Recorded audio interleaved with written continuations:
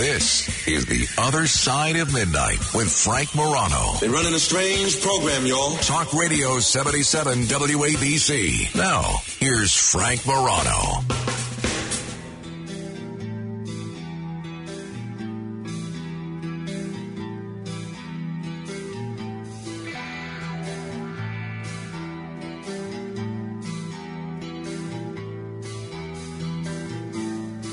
Good morrow, everyone. This is The Other Side of Midnight. I'm Frank Morano. Thanks for listening. Well, we've spent a lot of time talking about who belongs in the country, right? And this was an interesting story that Philippe sent me right before the show, and I'm trying to, source out some of the things claimed in this article. This is from a publication called Revolt. Now, Revolt, which is, I think, a safe to say, a left-of-center new media outlet. You can check out the website at revolt.tv. They did this story, which I found pretty interesting, about some of the New Yorkers who helped identify the Brooklyn shooter on the subway. Frank James, who's now, who he's now friends with in prison, apparently? I'm not joking about this. R. Kelly. Evidently, R. Kelly and Frank James are hitting it off and are the best of friends in prison. That's what I'm hearing. Now,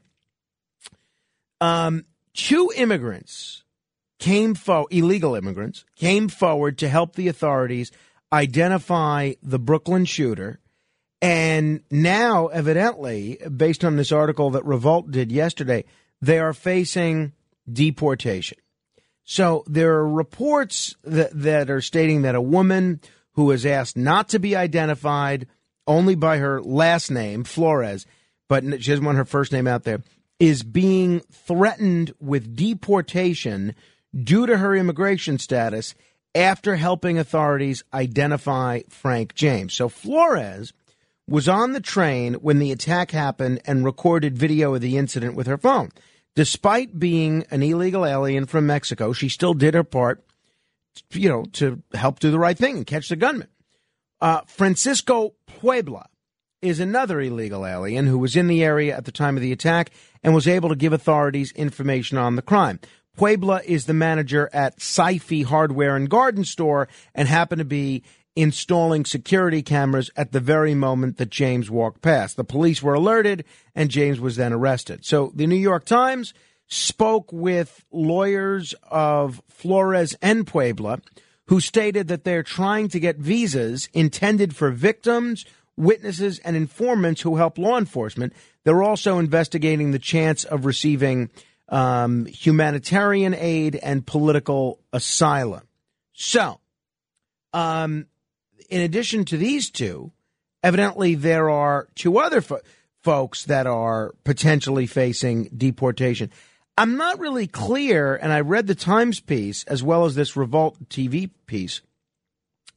I'm not really clear on why they're not eligible for the, the visas that are set aside for witnesses, victims, and informants who help law enforcement. They clearly are witnesses at the very least, and they clearly were helping law enforcement. So their lawyers say that aiding their clients would help to rebuild trust among Muslims and immigrants after years of heightened hostility towards them under President Trump. Oh, please. That's ridiculous. That's absolutely ridiculous. More than a third of New York's 8.8 million inhabitants are immigrants, including 500,000 what the Times calls undocumented people. I think it's ridiculous to call them undocumented because they can go and get the non-driver ID. Oh, no, excuse me. They can go and get a driver's license now. What is that? What is a driver's license if not a document? So the term undocumented to me is not, it's worse than meaningless. It's inaccurate. They're an illegal alien, which is, okay, fine. So, Rafat Horab, a lawyer who represents one of the people that's facing deportation, wrote, he said, Jessica Bolter, who's an associate policy analyst at Washington's Migration Policy Institute, which is a think tank that promotes open borders, basically. Jessica writes, any sign of mutual trust between those authorities and communities could certainly go some way. Now, I am going to go ahead and bet here that these people that helped in this investigation here, identifying Frank James, I'm going to go ahead and bet that they're not going to be deported. And I'm going to go ahead and bet further, I'll double down, that they will get one of these special visas that's reserved for informants. But my question for you is, should they?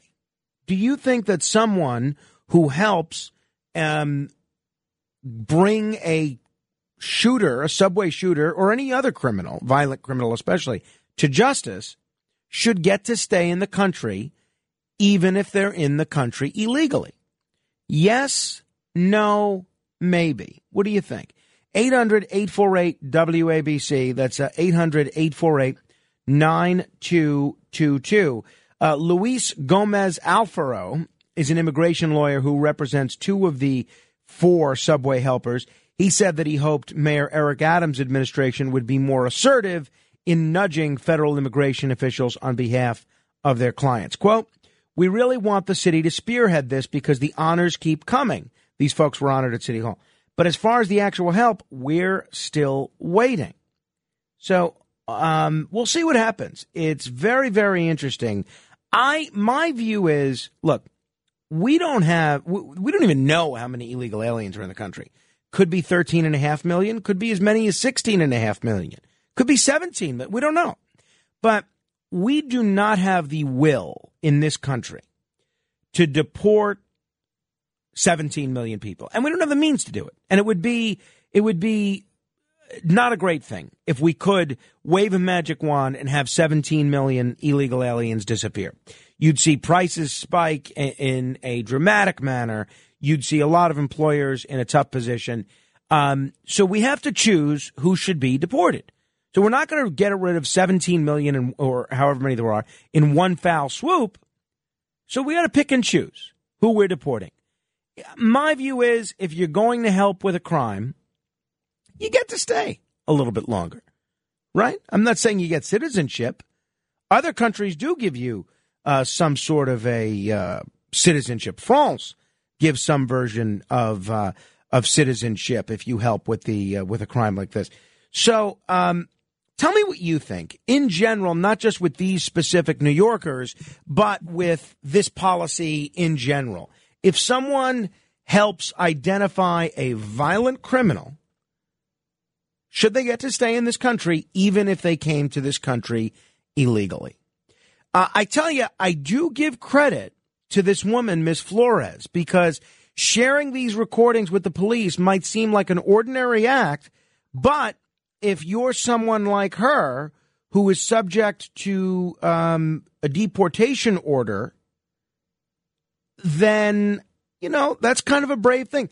That was the whole rationale behind having New York be a sanctuary city, even going back to the Giuliani years. They didn't want illegal aliens afraid to cooperate with police. And if you think about it, it makes sense.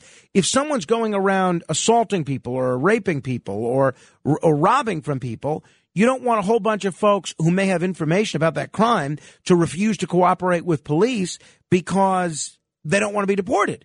So in my view, this is sort of that same situation. So Flores should have been deported years ago. There's no doubt about that. She's subject to this deportation order that was issued after immigration officers raided an Amtrak train that she was riding in the year 2000. She said she never received a hearing notice and found out only years later. But after the shooting, all she could think about was her unborn child. I wanted him to be well. I was thinking about, something will happen to me if I speak with them. Now, her lawyer plans to ask an immigration court in Buffalo to lift the order of removal and said he's optimistic because of recent federal guidance to end deportation cases. I can't imagine that under the Biden administration, which doesn't seem to be making deporting anybody very much of a high priority, that they are going to deport these people. I don't think they will. My question for you is, should they?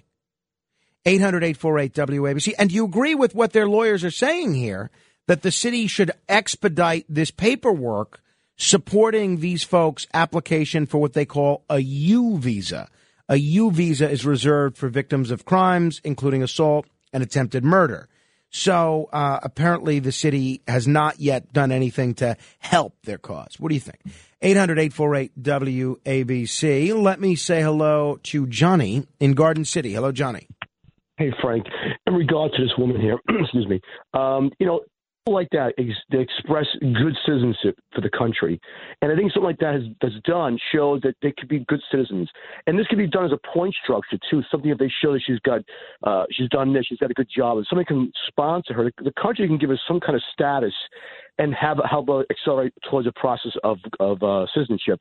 I have a guy that works at my house. He's illegal, but he's never been on any kind of public assistance. He came here, he told me the story with the coyotes, the whole thing, 25 years ago, not 15 years ago. And I always thought about the fact if they can, I was willing to write a letter on his behalf of the type of person he is and represent him in my own way. And if something like that can happen where a person is working, they have recognition, sponsorship from Americans, I mean, they should be recognized for who they are and possibly have some kind of status to be in the country or some kind of, be part of the country's American system. Well, I agree with you. And look, I think a lot of Americans, even people like me who are very strict with immigration issues, I think a lot of folks would be a lot more willing to agree with that if we were to solve the long-term border problem. I don't, because I think now a lot of Americans view it as, all right, we're not doing anything to solve the people coming into the country illegally. And at the same time, we're looking for every possible way to keep the folks that are already here illegally in the country. But someone like this, I agree with you, even though they're not citizens, they are demonstrating, as you termed it, good citizenship. Thank you, Johnny. 800-848-WABC. Mike is in New Jersey. Hello, Mike. Hi, how are you? I think they ought to give her citizenship.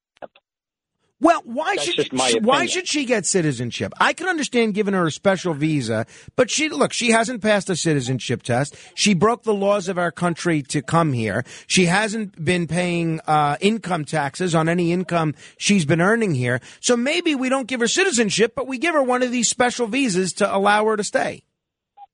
Okay. Now look at it from my point of view. She was probably fleeing a bad country. I don't blame her for getting out. If somebody wanted to hurt you, wouldn't you want to leave? Mm-hmm. Mm-hmm. Now she comes to America. It's not our fault we don't collect taxes from these people. Maybe if you let them in the country almost a little, leave them alone. Let them pay taxes. You know what I'm saying? Yeah, I do. And that is, this is precisely the whole debate about immigration reform. And I want to be very clear. You're right, Mike. She probably was fleeing a tough situation wherever she came from. Yeah. But, and I don't blame her for wanting a better life in America. What I blame, then thanks for the call, Mike. I blame our country for the lax borders enforcement. And I blame the businesses that would hire someone like this without enforcing E-Verify. And I blame the government for not going after those businesses. But I would never begrudge anyone who wants a better life for themselves or for their children, right? I just don't like someone like that, someone that essentially broke into this country, gets to go to the front of the line, whereas people that want to go through the legal process of becoming legal aliens or citizens, they have to go through a cumbersome, years-long process, which oftentimes can actually be very expensive as well. I don't like the fact that she gets to skip the line. But, I want to be very clear. I don't think she should be deported. She helped with this crime. So did this fellow, Mr. Puebla. I say they get to stay on one of these special visas, these special crime witness or crime victim visas. What's wrong with that, right? We're not going to deport everybody at once. Let these folks stay for a little while. 800-848-WABC. Let me say hello to Shia in Nassau County. Hello, Shia. How are you today? I think I'm doing pretty well. That's good. So, see, my view on immigration is, doesn't mean you have to deport every immigrant that comes in over here. Obviously, if they have a criminal record or they're just coming here to make trouble and cause havoc, get them the hell out of this country. We don't need them over here. But then there are some immigrants that come in over here. For example, like the previous caller said, they just come in here because they want to get out of a tough situation and they want to, rebuild a life. They should be able to get citizenship over here. It should be easier for an illegal immigrant, if they want to get citizenship, to be able to get it in a much quicker way. It's very hard to get citizenship today in the United States if you come from out of the country. Yeah, well, it is hard. I just made that point, and that's exactly right. Thank you. So I'm all for maybe streamlining the process of becoming an American citizen a bit. Okay, I'm willing to do that. But in the meantime, I say we don't deport this person. Neil, or these people. Neil on Staten Island, hello. Hey, Frank, a few things. I remember when Trump was president, we had illegal criminals in New York City, and de Blasio wouldn't turn them over to ICE. So, and these are criminals, and they wouldn't get rid of them. Also, you mentioned the Biden judge might be lenient, but then again, the judge of immigration might be a Trump judge and not be lenient. So you never know, who the judge is going to be. And finally, I'd like to say a guy has 10 years left of his prison sentence, and he breaks out of jail. And in his travels escaping, he sees a mass murderer, and he tackles him and captures him and turns him in. Do we get rid of his sentence? No, we don't. But they do get some special consideration in something or another. But if you're going to prison for a crime that has excess of a 10-year sentence, that's a pretty serious crime. An immigration violation, that's considered a civil violation. I don't think it's the same thing. I get the principle is the same. So it sounds like you think this woman should still be deported. No, I don't, Frank. But there is a deportation order. It's not up to me. It's up to a judge. And whatever the judge decides, Frank, that's what we got to live by. Yeah, fair enough. Thank you. 800-848-WABC. Tommy is in Bergen Beach. Hello, Tommy. Hey, Frank. I believe that if your country is bad, you need to stay and fight for your country, not flee to America for jobs and lie about how bad the country is so you can stay. The other part is, man, sorry, I'm eating some of my clothes. What are you eating, Tommy? Munch bar. What are you eating? Crunch bar, munch bar. A crunch bar. Oh, a crunch bar. Okay, I didn't know they still made crunch bars. I don't see them anymore. I guess you got it on my place. And I just say, there's a thing called the human. Sorry, I wrote it down. Here it is. You took notes in preparation for your call? I like that. I think that this deportation situation could be a ruse, in order to recreate sympathy, soften the propensity, the proponents, I'm sorry, I don't make on. I wrote some stuff down. I say let the lady stay because she did something good. I have no problem with her staying, and that it's okay, I think she should get a special visa, but not a citizenship. But I do feel that anybody who is a violent criminal, they should be vetted well. Anybody should be vetted well. I just don't believe in this letting people cross the border. Oh, I agree, Tommy. I agree. Look, thank you. Look, I'm a Trump guy. I'm a Pat Buchanan guy. I had Michael Cutler on for 35 minutes the other day. I am for very strict border enforcement. There's a lot of issues that I could be considered liberal on. And by the way, I don't think not wanting illegal aliens to come into the country and compete for jobs with American workers and drive down the price of American labor, I don't think that that's a right-wing position at all. In fact, I think it's a position that's consistent with supporting American workers. Just as opposition to free trade is. I don't think that's right wing at all. But the point is I'm very, very hardline when it comes to immigration. That being said, I feel like this woman should get to stay for at least a bit. 800-848-WABC. Hey, my friend Dr. Mason Pimler is on the line. Hey, hello, Mason. How are you? Show is always good. How are you? I love this topic. First of all, I'm very excited about the Atlantic City. No one does This is incredible what you do every week. Well, thank you. You're very kind. I'm betting you're hoping that they don't have illegal aliens start replacing doctors anytime soon, right, in hospitals? No, I'm a Democrat, more liberal than you, but you and I are on the same wavelength with the immigration, now that you just mentioned it. I don't want, you got to think America first. We're taking in so many people that drives down labor. I agree. But why I called was with this lady. I think you give her a pass. She did a good thing. It has a chilling effect. Others won't come forward. Yeah, so I think so far it sounds like just about everybody is on the same page. I don't see what the rationale is for booting her out anytime soon. No, the prosecutor should be fighting for her. That's prosecuting this. Yeah. James. Well, what she's saying, right? What her lawyer is saying is they want the city to help with their efforts here. Do you think they should? Oh, I definitely do. And I think, since you have such a big listenership, I think by this, there will be some people listening to this. So, yes, I do. And I think the prosecutor, again, should be fighting for her to stay here, Thank you. I think we have a great night. Thank you, Mason. Appreciate it. I'll talk with you soon, my friend. 800-848-WABC. Someone who's, I'm sure, going to straighten me out. Whenever I get too lily-livered and weak-spined, I get a proper tongue lashing from Jennifer in Boston. Hello, Jennifer. Come on now. Frank, I just wanted to say two things. I think what both of these two people did is what any person with a moral compass and headed in the right direction should do. So good on them. Agreed. If they're both working, even though they're not, at least one of them is not paying taxes, perhaps both of them. And again, this is, like I say, don't give me any special treatment. Just treat me like an illegal immigrant. Very frustrating, that aspect of it, and also the benefits that they get when Americans aren't getting them.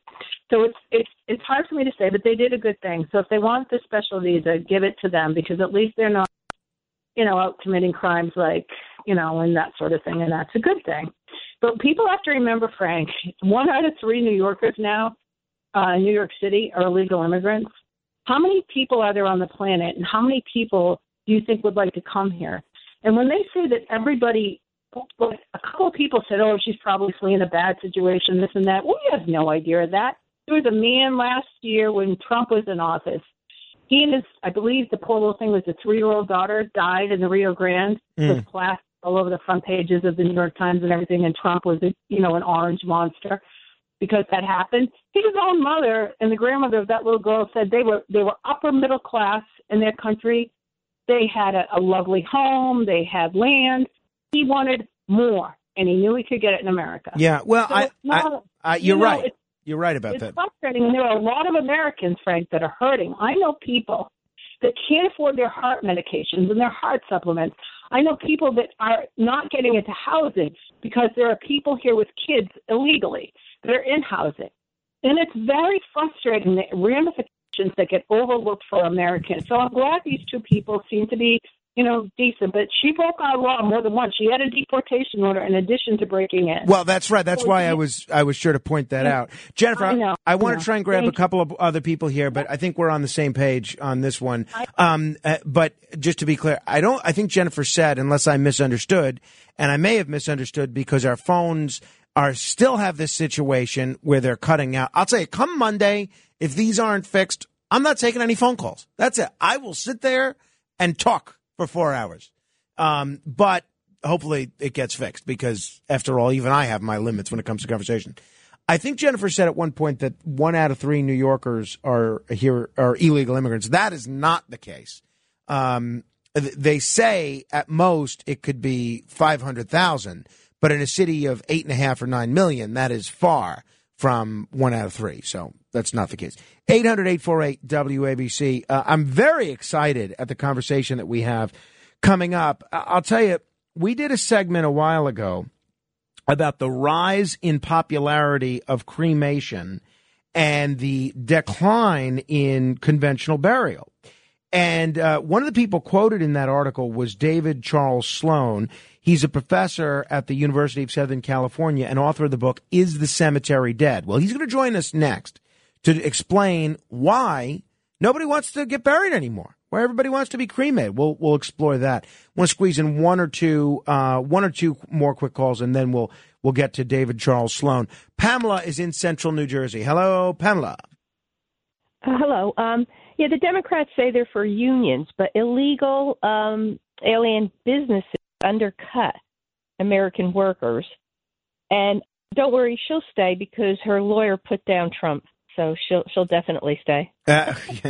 We'll see what happens. All right, we're going to discuss burial versus cremation with David Charles Sloan. Straight ahead. Frank Morano, 77 WABC.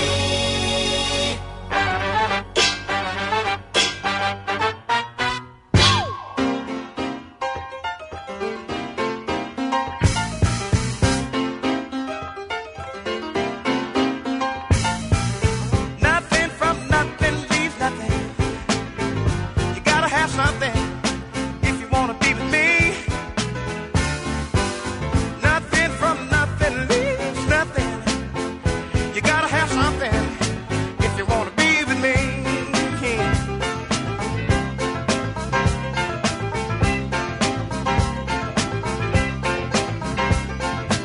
I'm not trying to be your hero, 'cause that zero is too cold for me.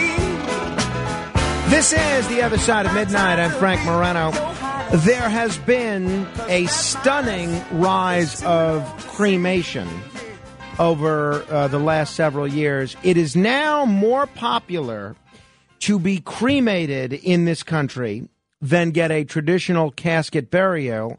And it is twice as common to be cremated now as it was 2 decades ago. I got to tell you, maybe 3 weeks ago, the Washington Post did a story on this, a really interesting story. And I talked about it. I just basically read the article on the air and invited people to comment as to why. I thought this would be something we could talk about for 5 or 6 minutes, maybe 10 minutes. I was blown away. We ended up, I think, doing a whole hour on it. People had a lot of very interesting things to say, a lot of very, very informed opinions on this. But one of the people that I was very eager to talk to after reading that Washington Post story was a professor at the University of Southern California named David Charles Sloan, the author of the book, Is the Cemetery Dead? And he was kind enough to join us today. David, thanks so much for joining me on the radio. I'm happy to be here, Frank. So you actually grew up in a cemetery, is that right? Yeah, my father was the superintendent of Oakwood Cemetery in Syracuse, New York. Well, terrific. We still have a lot of listeners in Syracuse, and we're happy to have you back. All right. So how pronounced is this uptick in cremation and this decline in burial? Oh, it's amazing. So when you think in 1960, fewer than 5% of Americans were cremated. By 2015, 51% were cremated. And the estimates are by 2030, 2035, somewhere around 70% of Americans will be cremated. So it's a sea change in the way we think about disposition in the United States. So I guess the million-dollar question is why? What are the key factors that are leading more people to be cremated as opposed to being buried? So cost is one of them, but I don't think it's the driving factor, because cremation was cheaper in 1960 as well, in 1980 and in 2000, and yet it's happening in the last 20 or 30 years dramatically more. I think there's several things going on. One is a number of Americans have sort of grown apart from their religious upbringings, and so they don't have that same kind of sense of place and commitment to a church or a synagogue or a mosque. And so they don't have that need to follow rules that their parents or grandparents would have. And this is then reinforced by the reality that they may not stay in a place like Syracuse, or they may not stay in a place like Detroit or Atlanta. They may move to a new place. And so they don't have a connection to that old cemetery that their family might have been buried in for 2 or 3 or 4 or 5 generations. And so those two things I think are really important. Then there's the other things about the changing culture in our society where people, one of the things that happened with cemeteries in the 20th century, it became more and more standardized. So there were standardized lots, small lots. There were standardized monuments with less information on them. None of those fun epitaphs from the 18th century. None of the incredible drawings on the stuff from the 19th century. And so I think people saw that as sort of a conventional way to look at it, and they didn't want the convention. They wanted something different. And I think those are – and then finally there's there's two things. One, real quickly, I think that's tied to personalization. People want this to be personal. They want it to be personal, and there's too much that happens around death that seems institutional and depersonal. And so you die in a hospital, surrounded by machines. You're sent to a funeral home where your casket is typically closed, and you're sent to the cemetery where everybody has the same marker as you do. And so it seems very institutional, very depersonalized, and people are saying, I want this to be my kind of death. Then the last one is, and 6 Feet Under, movies, you can just go through all sorts of stuff. Death has sort of come back. After a period during the middle of the 20th century, maybe from the 1930s to the 1970s, death is sort of back in prominence. And you can see this, that horrible tragedy that happened in Buffalo. One of the first things people did was start creating a roadside shrine in front of the grocery store where they could leave flowers and names and candles and all this stuff. And that's pervasive in the United States around traumatic death. That wasn't happening very much in 1950 or 1970. We were mourning in private in our homes and then in these institutions, in the cemeteries or the funeral homes or the churches and synagogues. And so I think those together make a big difference in the way we think about cremation as a way for us to control death as much as you can when it happens. If people are just tuning in, we're talking with Professor David Charles Sloan. He's a professor at the University of Southern California and the author of the book, Is the Cemetery Dead? One of the factors that I had seen cited in some places, which is one of the ones that you didn't mention, it wasn't the secularization of society nor the cost, was ecological reasons. Is it better for the environment to be cremated as opposed to be buried? So it's actually a way more complicated answer than one would like it to be. For many years, people argue that cremation was more ecological than full burial. And the reason they did that was that people were being buried in hardwood caskets in steel or concrete vaults in ground that was then kept green through pesticides. And so it's probably, if you look at that burial and you compare it to a fire cremation, it's probably still more ecological. In the last 2 decades, people have begun to look more seriously at fire cremation, though, and see that it's actually a fossil fuel. Almost all crematories are natural gas, and they emit some mercury into particulate matter, mercury, especially the older crematories. And so you have some ecological reasons to be concerned about that, which is why 2 things have happened that confound that simple question, cremation versus burial. So you have natural burial, where you don't use any pesticides, you don't use any hardwood caskets, you don't use any cement or concrete. You just wrap the person in a shroud, maybe put them in a bamboo casket and put them in the ground. And that's a very ecological approach. The other one is that there are new kinds of cremation most important of which, the most pervasive, now legal in, I think, 17 or 19 states, maybe even over 20 at this point, is alkaline hydrolysis, where the body is not destroyed by fossil fuels, but by this chemical alkaline hydrolysis, which is basically a simple chemical that's not going to be damaging to the environment.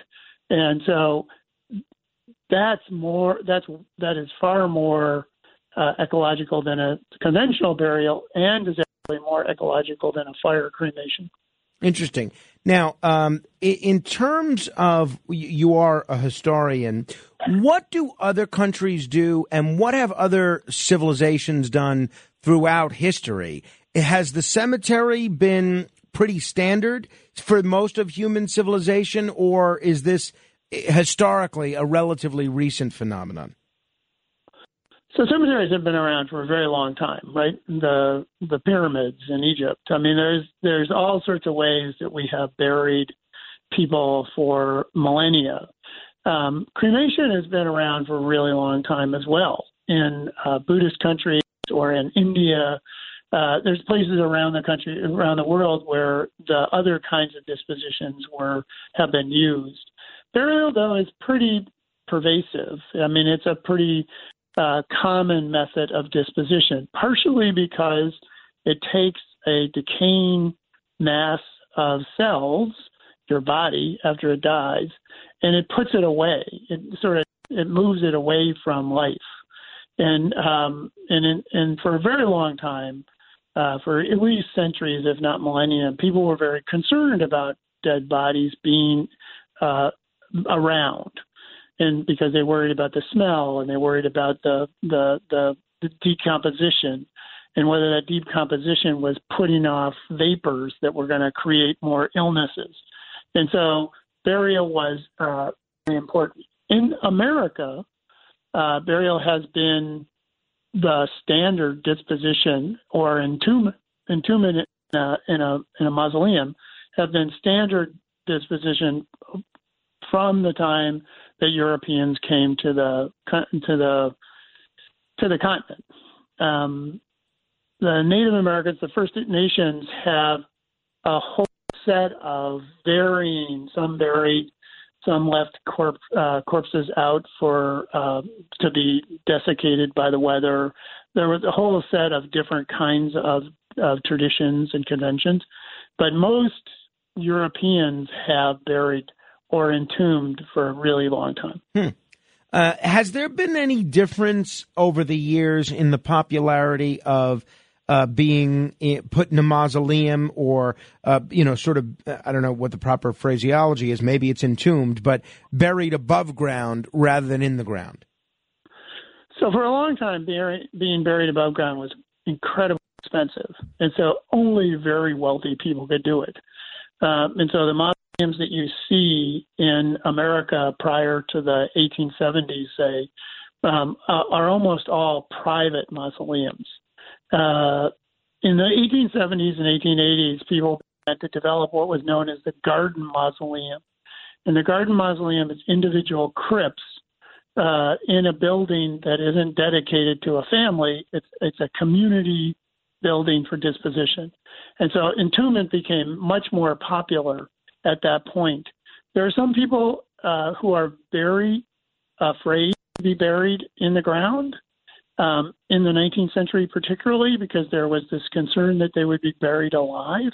And somehow they wanted to be entombed.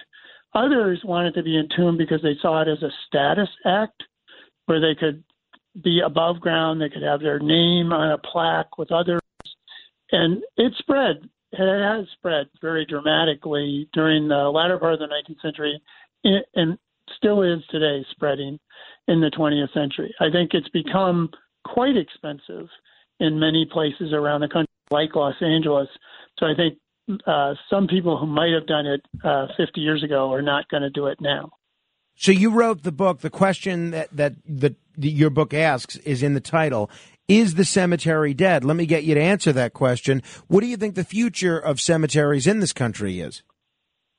So, again, it's this funny thing. where on the surface, I think cemeteries are going to be around for a really long time. Because you said at the beginning, there are lots of people who don't want to be buried in a cemetery, but there are still lots of people who want to be buried in a cemetery. 50% or 48% of Americans still get buried or entombed, and so that's a lot of people. And so it does not like they're going to go away. And more importantly, I think cemeteries have begun to say, okay, the discrimination thing is happening. It's happening really fast. It's becoming really important. We have sort of dealt with it in many ways. Cemeteries open crematories. They open little places where you can niches, where you could entomb a cremation.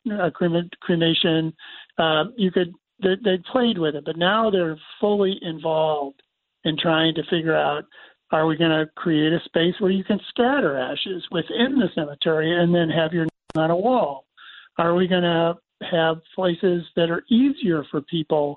Very natural spaces where people can do similar sort of natural burial, but with a cremation.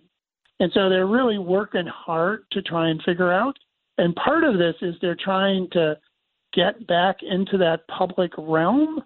And so you're in New York City, Greenwood Cemetery in Brooklyn has begun to do art installations where they're trying to people in to see these fantastic art installations.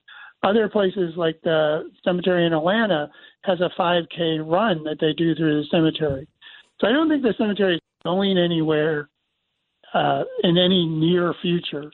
At the same time, when we get to 70%, if we get to 70% cremation, the economics of cemeteries is going to become much harder to justify because it's going to be a burial of a cremation is not nearly as expensive as the burial of a full body. And so you're just not going to get the same kind of endowments that you would under a full burial. Is there, has there been a decline in folks visiting cemeteries over the years? Because I remember when I was a child, it was almost a routine thing to go and visit relatives' grave sites, and I'm talking about regularly, not on a special occasion or something like that. Now, I can't remember the last time I visited my grandparents' tombstone or anything like that. Do people still visit graves in large number? So it has declined. There's no doubt about it. It started declining in the middle of the 20th century. But it's really declined since then, and so families will make a big deal out of Easter or Memorial Day, a day that's the birthday of the person, things like that. But they won't go on a regular basis. So I grew up in Syracuse in this cemetery, 200-acre cemetery, and I worked for my dad from the time I was 13 and during the summer throughout my early 20s. And you could drive around and you would see some people who were there every week. I mean, they would be there every week, or they would come twice a month, or they would be the regulars. And there was a small number of them. And then on Memorial Day, there'd be a huge number, and then they'd all go away, and then you'd be in the same back to the regulars the next week. And so it is one thing that I think cemeteries have confronted is that as people move away from their family homes, they're much less likely to go back and see their parents' grave. Right? My parents are buried because my brother is an assistant superintendent at Woodlawn in the Bronx at the time, and so they're buried in Woodlawn. And when I go back to New York to do a walk or for some reason a vacation, I'll try and go up and say hi. But that's no more than 2 or 3 times a year. And I have a sibling who says, I don't go there at all, and I have no desire to go. And so I think it's both. We've moved away a little, maybe a lot, and there's a sense of why would we go back? And that's created some real problems for cemeteries, because if you don't have that connection, then there's not a clear reason why you would be buried there. Talking with David Charles Sloan. He is the author of a fascinating book called Is the Cemetery Dead?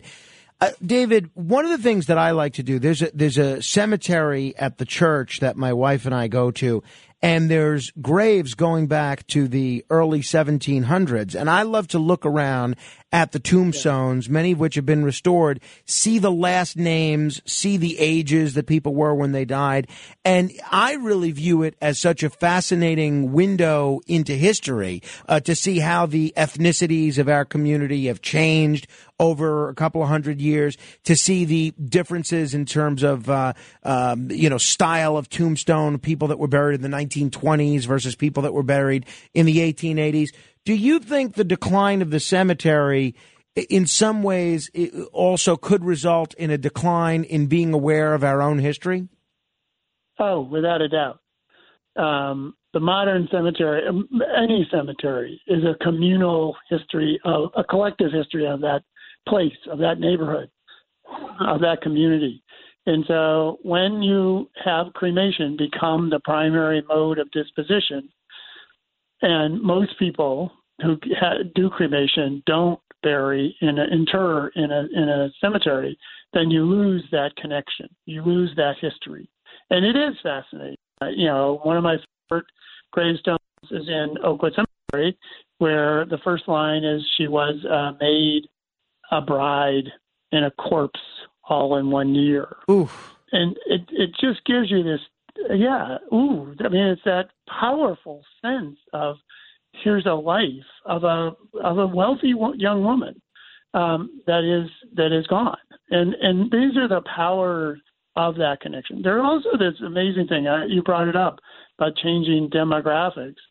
For a very long time, I live in Los Angeles, and for a very long time, the major cemetery here, Forest Lawn Memorial Park, was a whites only cemetery for many, many years until the 1960s. And yet today, go to their big cemetery, Glendale, one of their primary clientele are Chinese. And it's fascinating to see, as you suggest, the way that the Chinese monuments are different than the Anglo ones would have been 30 years ago, or the Anglo ones would have been 50 years ago. And it is this fascinating. Again, this is the Asian population in Los Angeles has blossomed dramatically. They have they're fairly wealthy. I mean, there's many poor people, but there's a fairly wealthy community. And so they have enough money to be in a place like Forest Lawn. And so you have this sense of the dynamic nature of Los Angeles through the cemetery itself. And a number of scholars have looked at cemeteries as a way to get a sense of the demography. I mean, a really nice paper that was written years ago looked at the Spanish flu of 1918, 1919, and how you could go in small towns in New England or in larger cemeteries in metropolitan areas, and you would just see, one right after another. The father died in 1918, mother died in 1918, son died in 1918. And you got a sense of that impact of that epidemic. Now, we're going to see some of that with COVID. Some of it we won't, because people are getting cremated. Fascinating conversation. Before I let you go, I'm sure you've explored other trends related to how people commemorate their loved ones passing, other than cremation and other than burial. What are people doing other than those things when it comes to commemorating their loved one's death? Yeah, they're doing a lot of stuff. I'm sure most people have heard about how you can take a cremation and turn it into jewelry and wear it. The one that's always struck me is, as you may know, I'm sure, Frank, that memorial tattoos have become very popular. Started out with mostly the military service people, and now have spread pretty dramatically into particularly immigrant communities. And some of the younger people, and I don't think this happens with anybody, but the really young, are taking a little bit of the cremation remains and putting it in their tattoo ink. Whoa! So that they can actually have the person in their body. Huh! Wow! And so there's doing that. Probably the most controversial practice that has emerged in the last decade, legal only in the state of Washington now, is this idea that you're going to recomposition is what it's called. At the beginning, it was called human composting. Recomposition is a little bit better name, I think. And basically what they do is you put their body in an incredibly rich nutrient capsule, and you go down this mechanical space that Katrina Spade has innovated, and within a certain period of time, your body is consumed by that nutrient matter, and your family can have part or all of that matter. It's a lot. And so most people just take a little bit of it, and then the rest of it is spread in trees in the Northwest.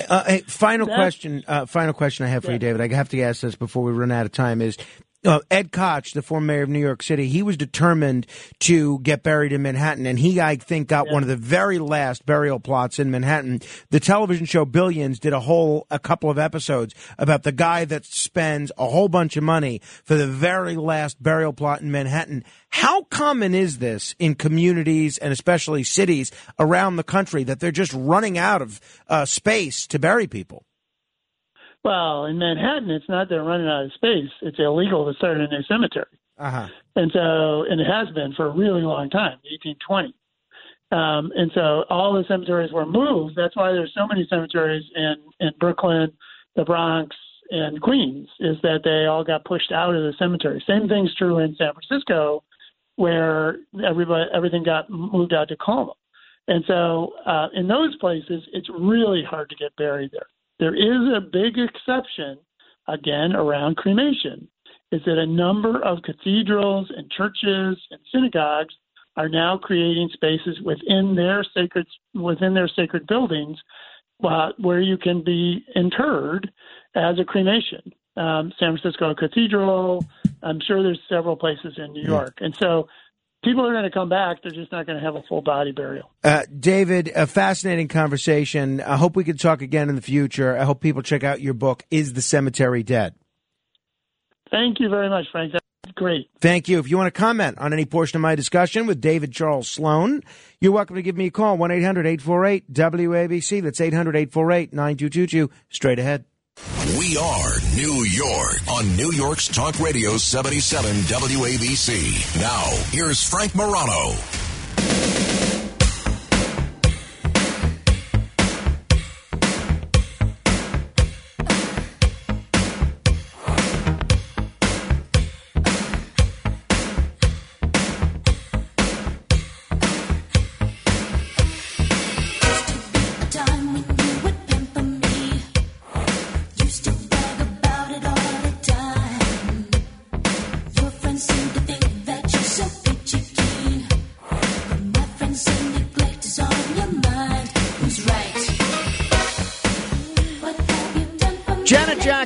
What have you done for me lately? If you ever want to know what kind of music we're playing on this show, just join our Facebook group. On Facebook, just search Morano Radio Fans and Haters. That's Morano Radio Fans and Haters. It's also meant to be a platform for anybody that has thoughts about the topics that we cover on this show. You're welcome to share them over there. Now, I will tell you, I think you know, if you've listened to me for any length of time, that I'm very interested in aliens, and I also am a sucker for infomercials.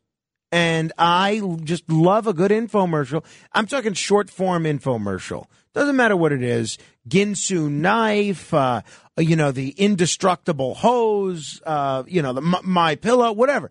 Anything that shows something miraculous happening. What's that? Flex on? Anything. Orange glow. You name it. You name it. It's even stuff that I don't do, like cook or clean or do yard work or cut things. I'm just a sucker for it. I can't resist. I maintain these are the best producers in all of media. So anyway, a few years ago, I used to see an infomercial for something called alien tape. And I seem to remember, maybe it's just in my own brain, but I seem to remember my wife saying how she thought that was neat. And it's basically a double-sided tape, but it's supposed to be super strong. So I got it for her as part of a birthday gift maybe about 3 years ago because we were still in our old apartment. She used it. It did not work in terms of sticking up the things that she wanted to stick. So Saturday, she's using it to stick to the wall. I didn't realize this was the same tape. These pictures of her cats. She's hanging up pictures of our cats using this alien tape. So I didn't realize it was alien tape. Later in the day, she's trying to move it. It's taking the paint off the wall. I'll let you wonder who got the blame. Keep asking questions. This is The Other Side of Midnight with Frank Morano. They're running a strange program, y'all. Talk Radio 77 WABC. Now, here's Frank Morano.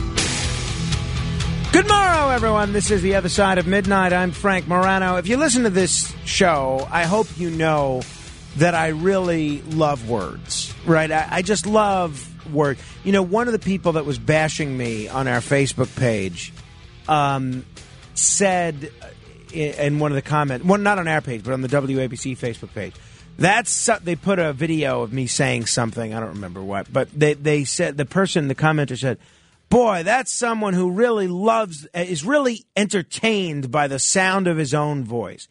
And maybe there's something to that. There might be something to that. But even more than that, I think the thing that I'm really entertained by is the words that I'm using.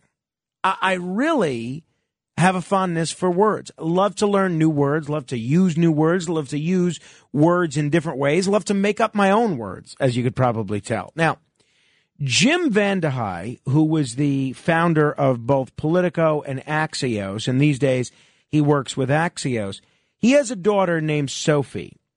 And this was emailed to me in the Axios Finish Line newsletter over the weekend. He has a daughter named Sophie, who's a college student, and she dropped a new word on the folks at Axios recently. It's called apricity. I'm not sure if it's apricity or apricity. Matt Blaze, do you have any idea what apricity means? No clue. Neither, and Philippe, you obviously don't, right? You've never even been to a baseball game. Okay. Apricity, I didn't know what it was either, so I'm not trying to Philippe bash. Apricity is a word that describes the sun's warmth in winter. So this use, Jim Vandehei's daughter Sophie's use of the word apricity, it inspired a much bigger conversation about cool, rare words that we should make mainstream. So this was fascinating. I had no idea about this. A linguist told the BBC, are you ready for this? That 75% of our daily speech comes from as few as 800 words. That's nothing. 800 words, it's nothing. So evidently, what we do in society, or in any society, is we fall into these language patterns and ruts. So the staff at Axios was asked to give some of their favorite underused words in order to lengthen the vocabulary lists of the people at Axios. I thought it might be fun for us to do the same thing. To ask you, the callers, the listeners, to come up with a list of rare, or at least not, if not rare, underused words that we really want to make mainstream again, that maybe mainstream for the first time. Words that you don't hear often that describe something perfectly, but you never hear. And I'd love it if not only could people not only could people add to this list of words, but commit to start using the words that we're all going to come up with. I am going to post this list to our Facebook group at facebook.com / Morano fan, or the group is, Morano Radio Fans and Haters. And maybe we can all try and make a commitment to use a few of these words every day. I'm going to make that commitment now. The word that I'll kick things off, the word that I am going to add is penultimate. I love the word penultimate. I use it all the time. And so often I hear that word misused. Matt Blaze, you know what penultimate means? No. No. Okay. So Philippe knows that one. It's second to last. That's right. It's next to last. So I would love to create our own list, and we'll post it on Facebook and encourage everybody to use these words. I'll give you one example. I used the word penultimate on the radio a while ago, maybe a year ago, and I was saying I wish there was a proper word to describe whatever comes before penultimate, meaning two before last. And somebody called in or emailed me, I don't remember which one, and gave me that word. But because I didn't use it, I no longer remember it. So it's one of those things. Vocabulary is one of those things where if you don't use it, you lose it. So let's make a list of rare words that we should try to use more, that we want to make mainstream. I'm kicking things off with penultimate. I'm going to share with you the ones that the Axios staff came up with. There's some interesting ones on here. I think I only knew 1, 2, 3, 4, 5, 6, 7. There's 7 of them. I think I only knew 3 of them. And I'll give you the words and then the Merriam-Webster definition. Now, because I don't use these words, I'm not sure if I'm pronouncing them correctly. One word that they came up with was protean. Protean. Displaying great diversity or variety, like an actor who can do both comedy and tragedy. See, that's a great word. I would like to think that this is a protean radio show. Doyen, a person considered to be uniquely skilled and experienced in a certain field. See, Frank McKay, who's the former state chairman of the Independence Party, he's now the president of WABC Long Island Division. As I've described before, he and I didn't speak for silliness for about 10 years over politics. And I saw him at the ratings party that we had recently, and we're talking, and he was describing to me how he would watch what I was doing on radio, and he would watch what I was doing politically, and even though we weren't really friends at that point, he would still be rooting for me. And he said to me, at the time, I watched what you did with the Reform Party, how you took over the Reform Party. And he said, I was amazed at it. And I said to everybody, Morano did the right thing. He's going to win control of this party. And he said, it's amazing that you were able to pull that off, beating back the whole statewide Republican Party, beating back a gubernatorial candidate and a sitting county executive and all their lawyers and all their staff, and you beat them all. It was really amazing. He said, the thing is, though, I think there's probably only 20 people in the whole state that appreciate how amazing that was. And I said, you're right. No one gets how difficult it is to take over a party to begin with, let alone a minor party. So that would be a person considered to be uniquely skilled and experienced in a certain field. Both Frank McKay and I would be doyen, I think. Petrichor, the pleasant smell of earth after a rainstorm following a long dry period. I bet you didn't know there was a word for that. Petrichor. Spindrift. Now, this is one of the ones that I did know because of the drink. They have these Spindrift drinks. That's a sea spray. Here is something very interesting. Susurrus, a whispering or rustling sound. It sounds like what it means. Susurrus. Here's one I did know as well. Avuncular. That's suggestive of an uncle, especially in kindliness or geniality. And here's a good one. Frabjous. Wonderful, extraordinary, and joyous. There you go. Frabjous. What words do you have? Real words we're talking about, not made up words. What words do you have that we can add to our list and then commit to using? 1-800-848 WABC, rare words that we should try to make mainstream. 800-848-9222. Matt Blaze, do you have anything to contribute? I'll have to get back to you on that one. Yeah, see, I got Matt Blaze. This is the opposite of the mood that he was in the other day. So the other day, he was in the mood to comment on everything. And now it's like one of those where I'm pulling teeth. I have a drill. It does remind me of something, What's that? this whole thing. Remember Not Necessarily the News on HBO? Yeah, I've seen it. Yeah, well, Jeff Gurian was on that show, actually, yeah. Well, they had a segment called Sniglet. And a sniglet was a word. It was for something that's not a word, something that happens every day that we don't have a word for. That's good. I like that. Okay, that's good. And they call it a sniglet. I like it. See, we'll put that on the list. That's a word. Philippe, do you have anything to contribute? Yeah, I like this topic because I, too, am into words sometimes. One word I really like, it's one of those words that doesn't sound like what it's spelled like Xerox. I like words like that. Enway. Enway. How do you spell Enway? ENNUI. ENNUI? Yes. Oh, yeah. I have seen that. I didn't know that's how it was pronounced. What does ennui mean? It's like listlessness or... It's pronounced ennui, dude. Oh, ennui. Yeah. Go do your job. Yeah, that's Alex Barnard trying to butt in. Yeah, I don't have the word to describe what Alex Barnard See, was trying to do. that's sniglet. We need a sniglet. See, we need a sniglet. Well, there might be a word. I think it's just interrupting. But now I feel enway. Yeah, on you. On you. Or on we, according to Alex Barnard. And he's got a microphone there. Can't we turn on Alex Barnard's microphone? Or is that, am I asking for trouble? Are the people in charge of that microphone are the same people in charge of fixing our telephone? All right, Alex, if you want to come in, if you have a word, you're welcome to come in.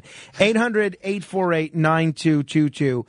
Some rare words that we should try to make mainstream. What do you have for us? 800-848-WABC. Henry in Manhattan, hello. Hi, Frank. I have a book that I'll send you that's called Rare and Obscure Words. I got it for my friend who was a translator at the UN. That I thought she could pull something that no one ever heard of, but would be accurate. But what I wonder is, I have the word that I really am trying before the end of my life to get into general circulation, and that word is sidention. I think it sounds really high class, and but it's not a real word, though, right?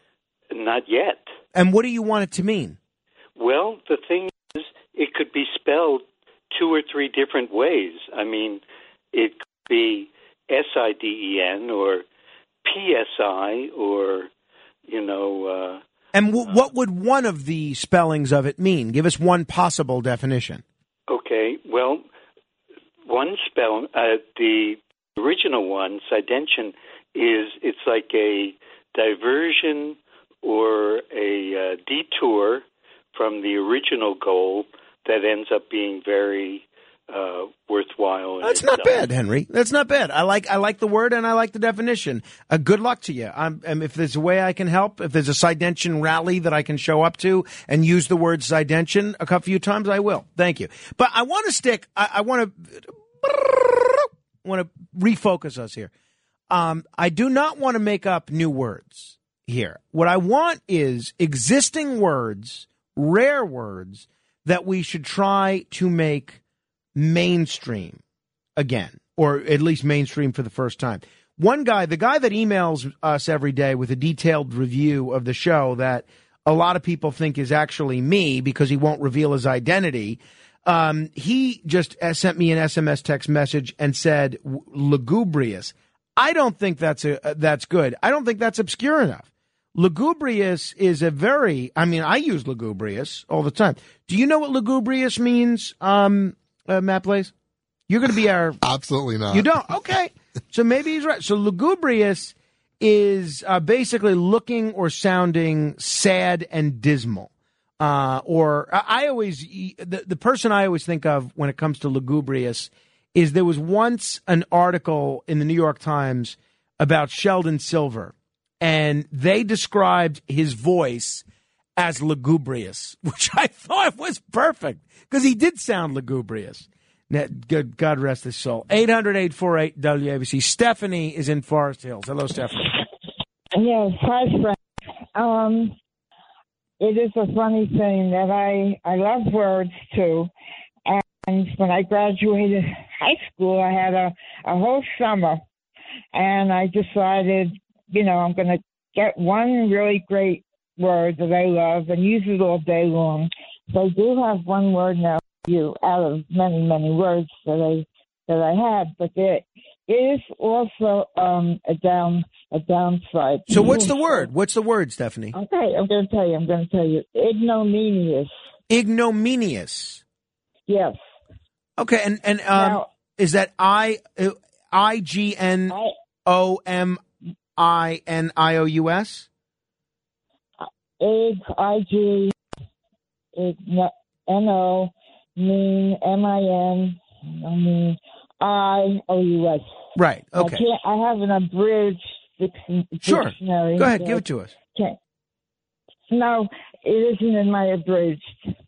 I have a Webster's abridged. Well, so what does the word mean? Puzzling. Something that's puzzling. Something that's puzzling. Okay. Ignominious. Yes. I like it. Thank you, Stephanie. It was ignominious. That phone call was ignominious. 800-848-WABC. Give us some rare words that we should try to make mainstream again. And then we'll make a list, and then we'll all commit to using these words, right? Ignominious. Ignominious. I like that word. Puzzling. Ignominious. Good. Bob in Manhattan. Hello. Good morning, Frank. How are you? Enjoy your show very much. Well, that's nice of you. Thank you. I'm doing fine. Good. The word I like is celerity. It's like to measure the speed of a comet. It's lightning fast. Celerity? Yes, C-E-L-E-R-I-T-Y. So if something is lightning fast, the celerity of a comet would be a good way to use it. I like it. Okay. Celerity. Yeah. Okay. Something that acts quickly, very quickly. And so it's C-E-L-A-R-I-T-Y? No. C-E-L-E-R-I-T-Y. C-E-L-E-R-I-T-Y. Okay. I like it. Thank you. By the way, I'm getting some different definitions for ignominious. So we're going to have to double check the definitions apparently. Ignominious. I just saw the same thing. Apparently is deserving or causing public disgrace or shame. So this way, if I were to engage in ignominious behavior, it might cause WABC to invoke the morals clause in my contract and dismiss me. So I should avoid ignominious behavior. See, isn't this fun? We're already getting in the habit of this. This is a good word, but you got to have the proper definition. That's the thing. Charles is in Queens. What do you have for us, Charles? Yeah, hi. First of all, I want to say I do enjoy your usage of words that most people don't know what the hell you're talking about. Thank you. You do have a great vocabulary. By the way, okay, I always thought the word was pronounced, I'm probably wrong, ignominious. So did I, actually. So did I. I thought it was ignominious as well. Can we pull up, Matt Blaze, one of those pronunciation computer things, and, where it says ignominious or ignominious, where that robot tells us how it's pronounced? So we're going to get a clarification on so it is ignominious. Hang on. Play it again, Matt. Ignominious. Ignominious. Okay, no, she was right. Stephanie was right. You have a word for us, Charles? Okay. When my son was 16, 17, studying for the SATs, he said to me, Daddy, who the heck needs these words? You hate somebody, abhor, despise. Nobody knows these words. I said, okay, dear, give me a word. He says to me, temporary. So I should give him synonyms. Synonyms? Yeah, right. Okay. So then I said fleeting, ephemeral, evanescent, transitory, transient, temporal. He looked at me, how the heck do you know these words? Now, these are actually mainstream words. I mean, I know them from the SAT. I used to study the SAT words with 5 synonyms and 5 antonyms for each one. But most people, I used to use fancy words, and most people don't know what the heck Charles, I'm talking what word? about. They think I'm showing off. Charles, what word do you have for us today? Well, I'm saying these words, most people don't use them. Well, give us one.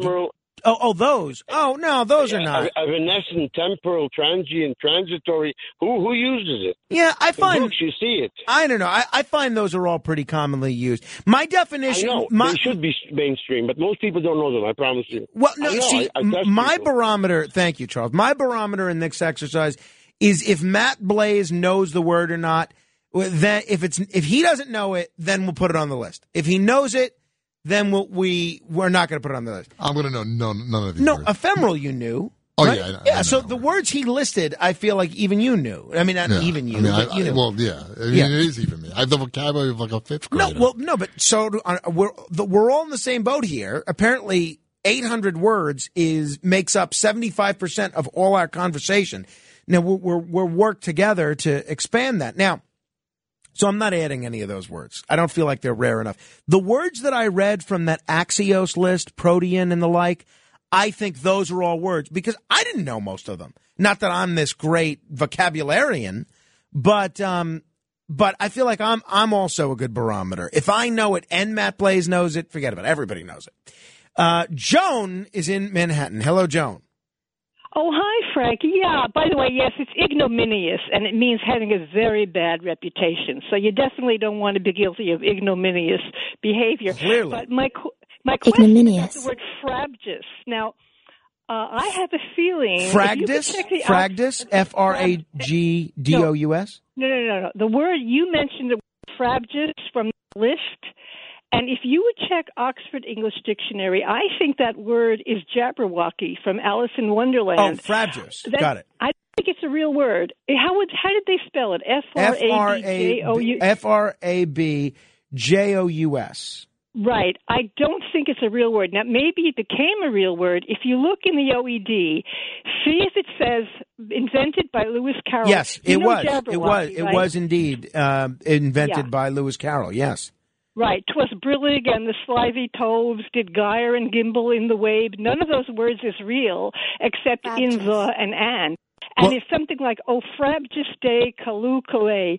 So I'm not sure anybody really uses that. Does the Oxford English Dictionary say it's a real word now? Well, it is, That yes. people are- Yes, it is a real word, yes. Oh, but I never heard anybody use it. Yeah, there's a and I'm whole not article gonna use about this. There's a whole article, The Frabjous Words Invented by Lewis Carroll. Aha. Yes. Did you ever hear anyone use it ever? No, but Axios did link to an article in which one of their reporters used that word. But wow. Thank you, Joe. Do you have another word to contribute? Uses it, if we use it, it becomes a real word, doesn't it? Do you have a word to contribute?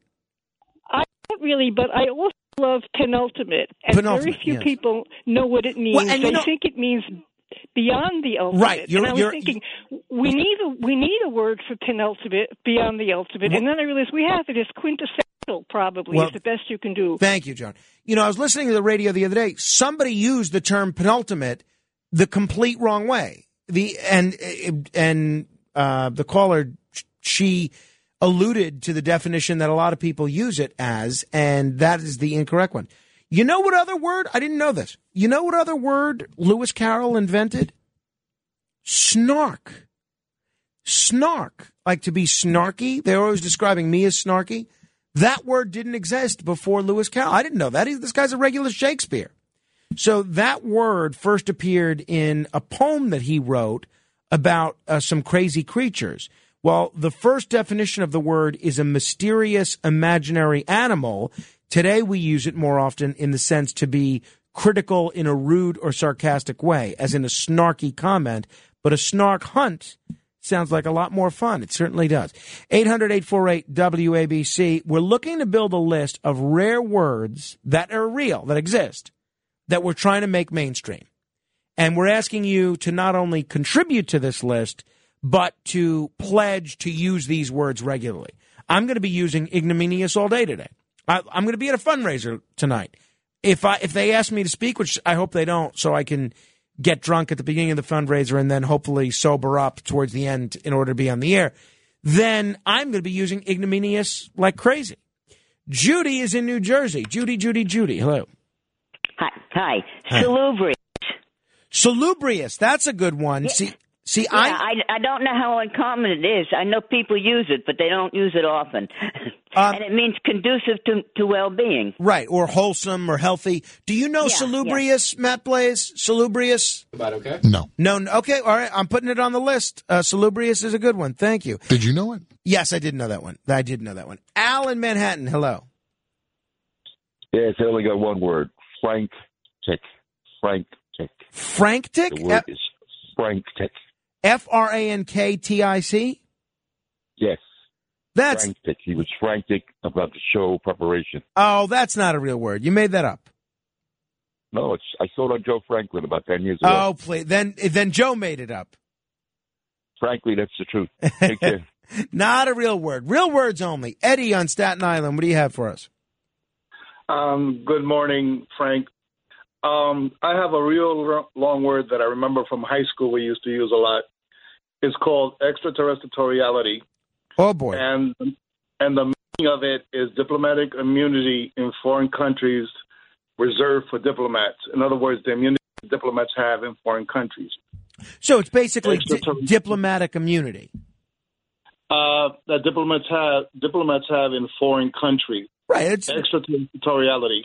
Yeah, it's diplomatic immunity. Okay, I like it. I had not heard the word before. I'm putting it on the list. Thank you, Eddie. 800-848-WABC. Bill in Manhattan. Hello, Bill. Hi, good morning. I have a word for you, and I have to credit the late, great Gene Shepard for the word. He once talked about it on his radio show. The word is gallimaufry. Gallimaufry? Yep. What does it mean? Well, it's derived from the French and possibly Dutch before that. It means it's a hodgepodge, an imbroglio, kind of a. There's actually a gallimaufry stew, I believe. It's spelled Gallimaufry. Yeah, I like this word. A confused jumble or medley of things. Exactly. Yeah, hodgepodge. That could apply to our show as well. We're a confused jumble or medley of things. Gallimaufry. I like that.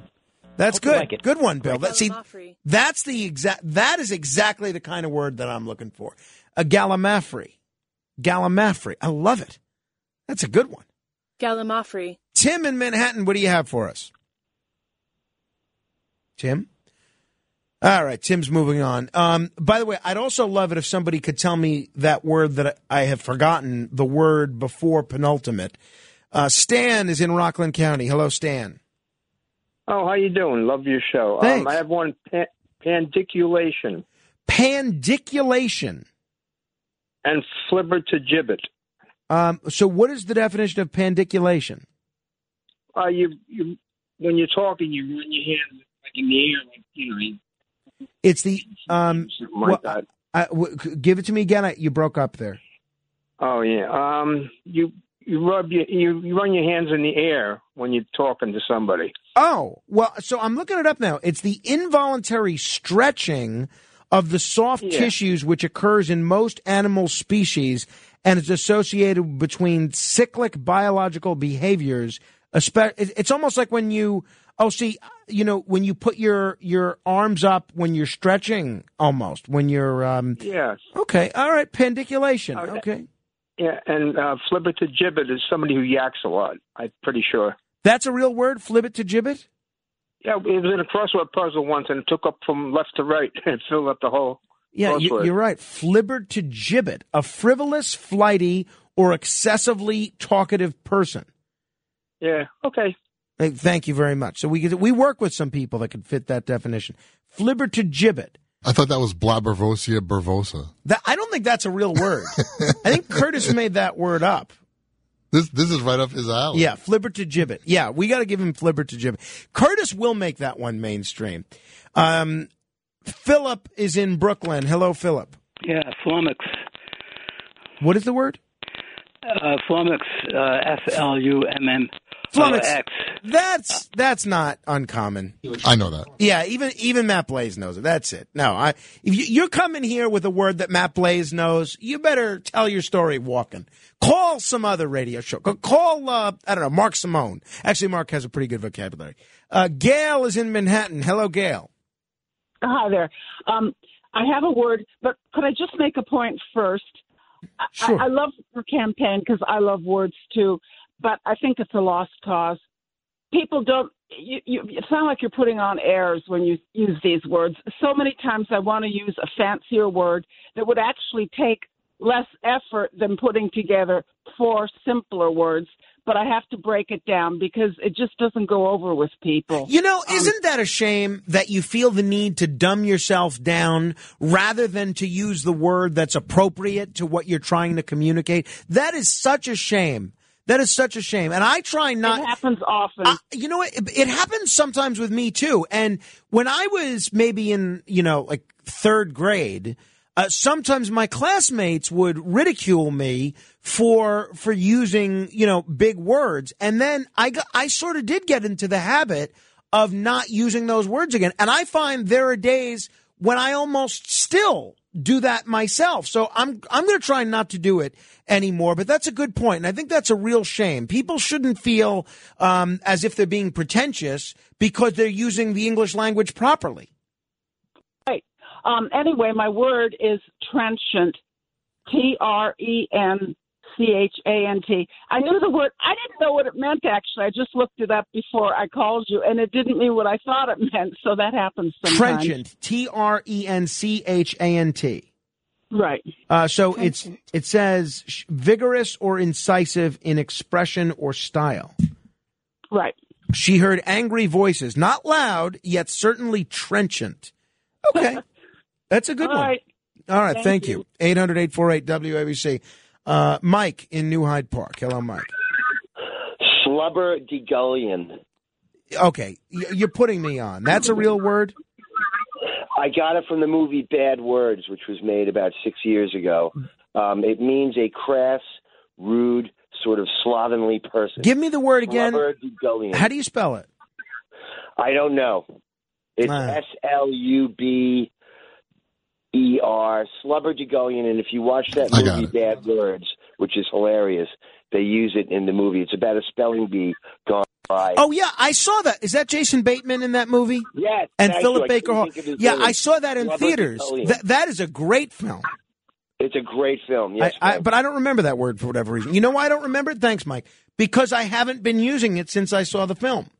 That's good. Oh, what's the spelling on that, Mr. Matt Blaze? SLUBBERDEGULLION. Basically, a dirty rascal or a scoundrel or a wretch. Okay, that's a good word. That is a good word. I can't see myself using that one. One, because I don't try to be insulting to people, but once in a while you have to be. Anthony's in Astoria. What do you have for us, Anthony? Yeah, first time call, a pleasure, Frank. Oh, well, we got to give you copacetic. Oh, so copacetic. I feel, first of all, I want to reward you for being a first-time caller. However, I think copacetic might be too common. Well, I guess it is. But I mean, I'm the only one that I know uses it. Well, that's fair. I like it. It's a great word, and I'm glad that you called, Anthony. I hope you'll call more often. Well, I think I will, Frank. Good. Pleasure again. I hope you do. Matt Blaze, you know copacetic, right? Yes. Yeah. Okay. It's not going on the list. I see. I feel bad. I want to encourage him. I want to give him that positive reinforcement, but I can't do it. To call back. Yes. Exactly. Joe from Brooklyn. Hello. How you doing? It's a pleasure to talk to you, Frank. First time caller. Oh, well, welcome Frank, aboard. Thank you. I have a great word. You probably know it, but wait till you hear where I think it derived from. Let's the hear word it. is misanthrope. Misanthrope. Yeah, that's somebody that's a miserable person. Yes, and I believe it also a person who hates people, but I believe it derived from the Democratic Party because that's exactly how they're acting these days. 800-848-WABC. We'll do a few more of these, then we'll move on. I can't imagine everyone's as interested in this as I am. Chris is in Peekskill. What do you have for us, Chris? One of my favorite words is argent, and it means silvery white like a full moon. Ooh. And it was used to describe someone's smile in a book I read once. He had an argent smile. A-R-G-E-N-T? Yes. Okay, I like it. Argent. Thank you. That's a good one. Tim in Manhattan trying to call back. Tim, where were you the first time we went to you? I don't know. The call got dropped. Peregrination. Tim, give it to me again. Peregrination. Peregrination. Peregrinate. How do you spell it? Peregritate.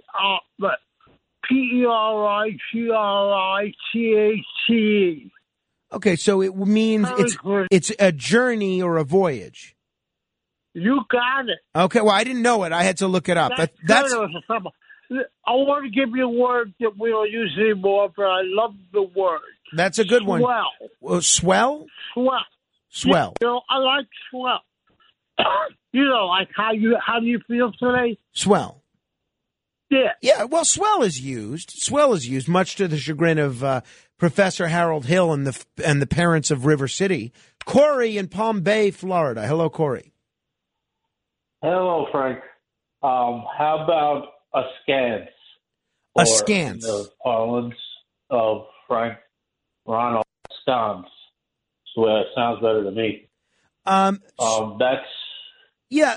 Go ahead. Yeah, okay. No, I feel like that might be a little too common. Where are you on askance versus askance, Matt Blaze? I've heard the word. You've heard the word. I don't know if I knew the meaning of yeah, it, but you I've know what? definitely heard about it. Yeah, so it means basically to sideways or distrustfully or skeptically. He looked askance at someone who did the... Yeah, I'm not going to include it. Not including it. Last one, then we'll move on here. Tom in Mineola. Hello, Tom. Hi, Frank. I'm calling because I think there's a word that's being used in the language. It's already happened fairly recently, and I think it's incorrect. I don't think it's a word. The word that I'm talking about is instinctually. Have you heard that being used? I have, and it's not a real word? I don't know. I was going to ask you. It doesn't seem to me to be a real word. I mean, I think of instinctive or instinct or, can be used. It's in the dictionary. It's in the dictionary. Instinctually. It is in the dictionary. It is, along with instinctively. Yeah. That's would be the one that I would prefer is instinctively. Yeah, me too. Instinctually, it just doesn't sound like proper English. Yeah, I don't know. You're right. Well, a lot of times, and thank you for the call, Tom. A lot of times, if you use a word for a long time incorrectly, that eventually becomes the way that the word is used.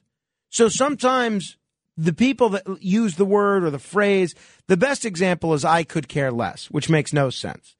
But people have been using it for years. So now it's considered an acceptable alternative to I couldn't care less.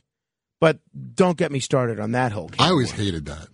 Me too. I could care less. Me too. But now the word literally doesn't even mean literally anymore. That's right. And same thing with flammable and inflammable. All right. Moving on. 800-848-9222 if you want to comment on anything else. This is The Other Side of Midnight. I'm Frank Morano. Straight ahead. This is The Other Side of Midnight with Frank Morano. 77 WABC. What's with these homies dissing my girl? What do they got her from? What did we ever do to these guys that made them so violent? But you know I'm yours, and I know you're mine.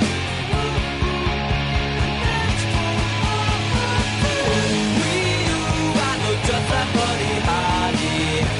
Buddy Holly, Weezer.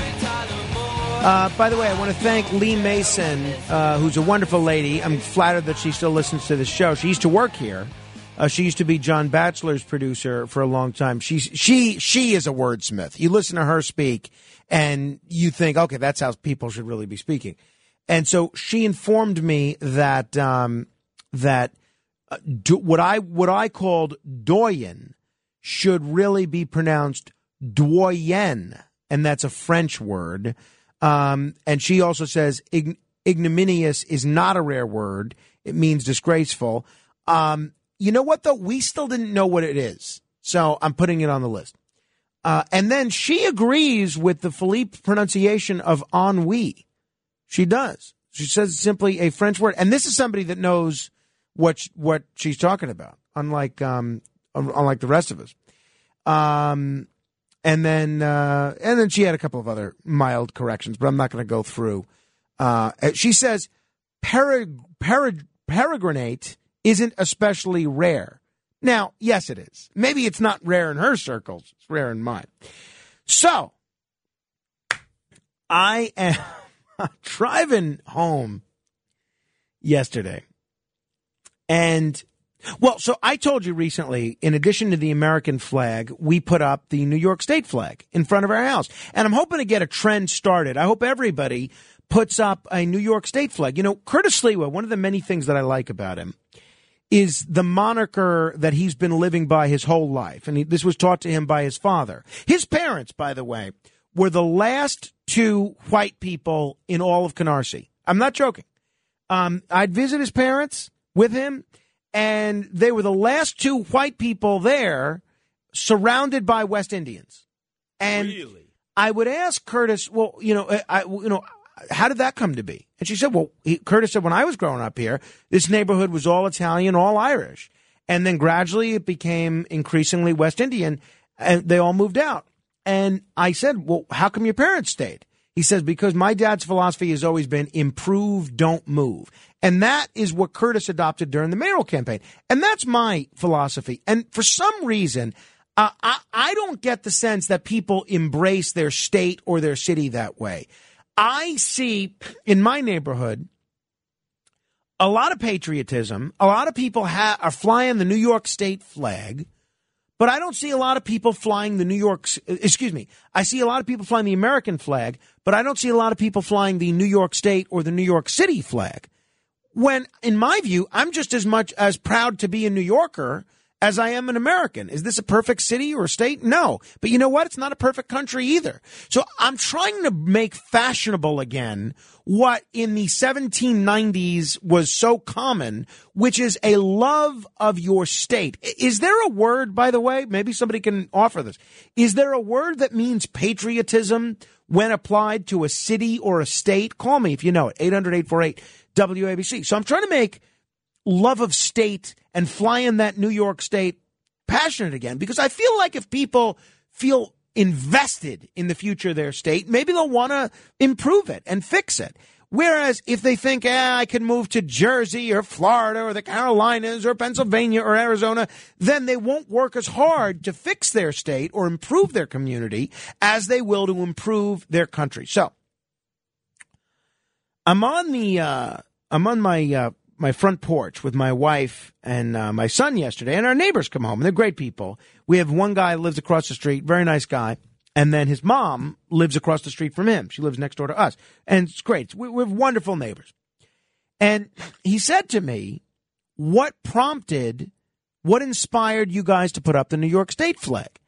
And I'm thinking to myself, when I was driving home this morning, I passed not one, but two cars that had the Ukrainian flag painted on the rear windshield. Two separate cars.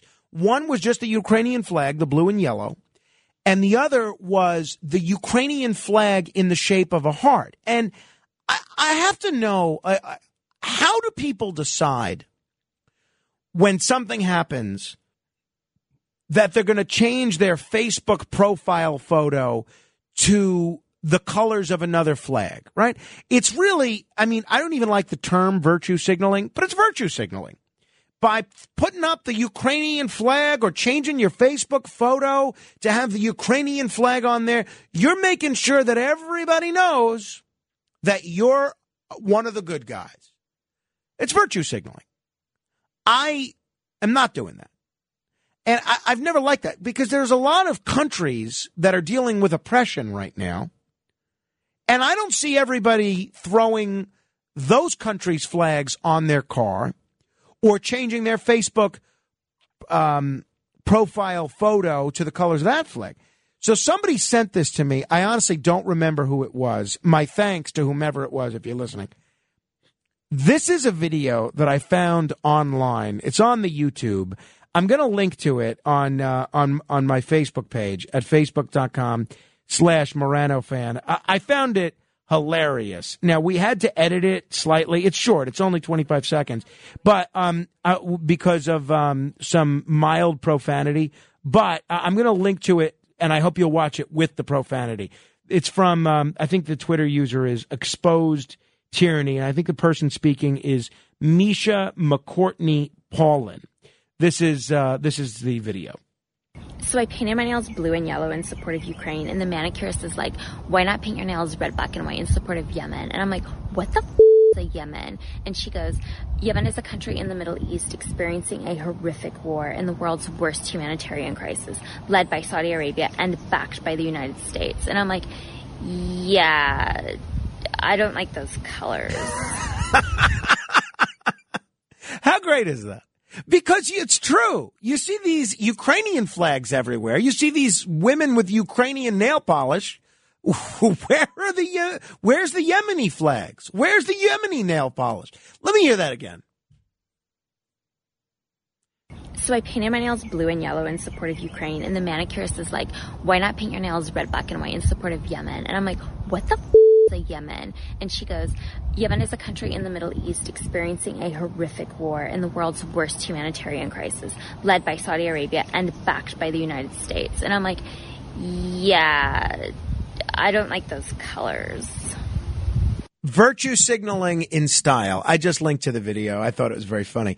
Now, on a much more serious note, I will get to your calls in a second, but on a much more serious note, on the Ukraine front, 3 months ago, I played you the clip we're about to play for you. It's from Fox News Sunday, Harris Faulkner interviewing Condoleezza Rice.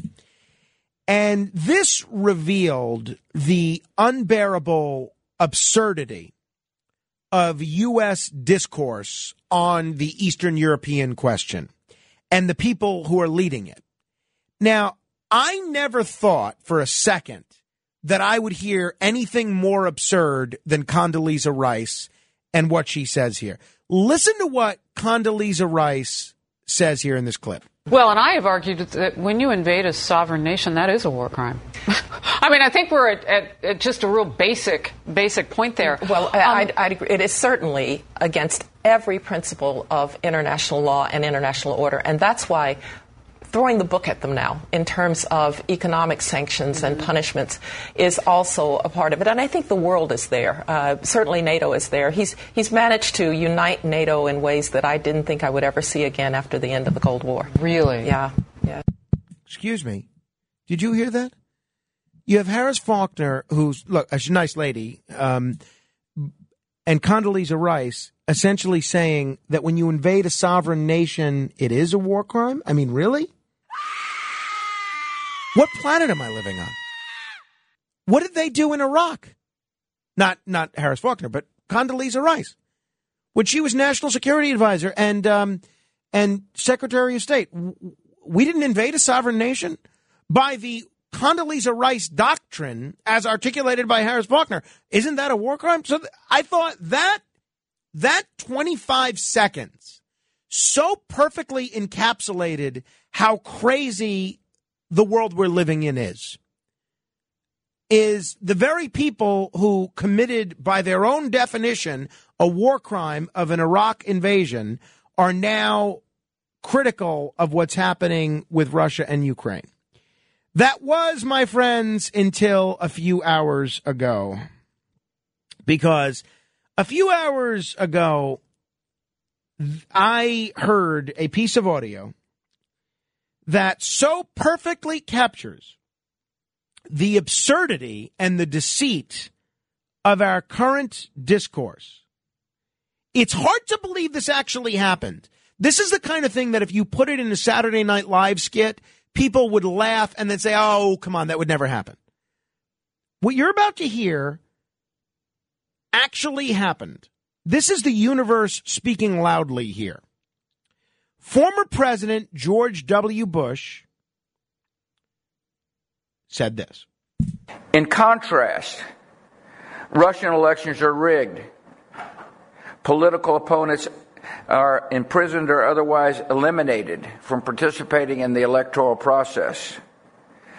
The result is an absence of checks and balances in Russia and the decision of one man to launch a wholly unjustified and brutal invasion of of Ukraine.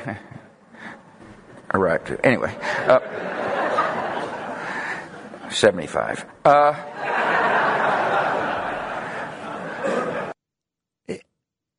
I was speechless. The perfect Freudian slip if ever there was one. He says the decision of one man to launch a wholly unjustified and brutal invasion of Iraq, I mean of Ukraine. I mean, if he wasn't describing what he himself did there, I don't know what he was talking about. He actually said the words Iraq. I mean, unbelievable. Unbelievable. All right. We will continue the gallimaufry of a program that we are doing this morning and take your calls in just a second. When you need mealtime inspiration, it's worth shopping Kroger, where you'll find over 30,000 mouth-watering choices that excite your inner foodie. And no matter what tasty choice you make, you'll enjoy our everyday low prices, plus extra ways to save, like digital coupons worth over $600 each week. You can also save up to $1 off per gallon at the pump with fuel points. More savings and more inspiring flavors make shopping Kroger worth it every time. Kroger, fresh for everyone. Fuel restrictions apply. The Other Side of Midnight with Frank Morano, 77 WABC. You and I in a little toy shop, buy a bag of balloons with the money we've got, set them free at the break of dawn, till one by one they were gone. Back at base, boxing the software, flash the message, something's out there. Floating in the summer sky, 99 red balloons go by.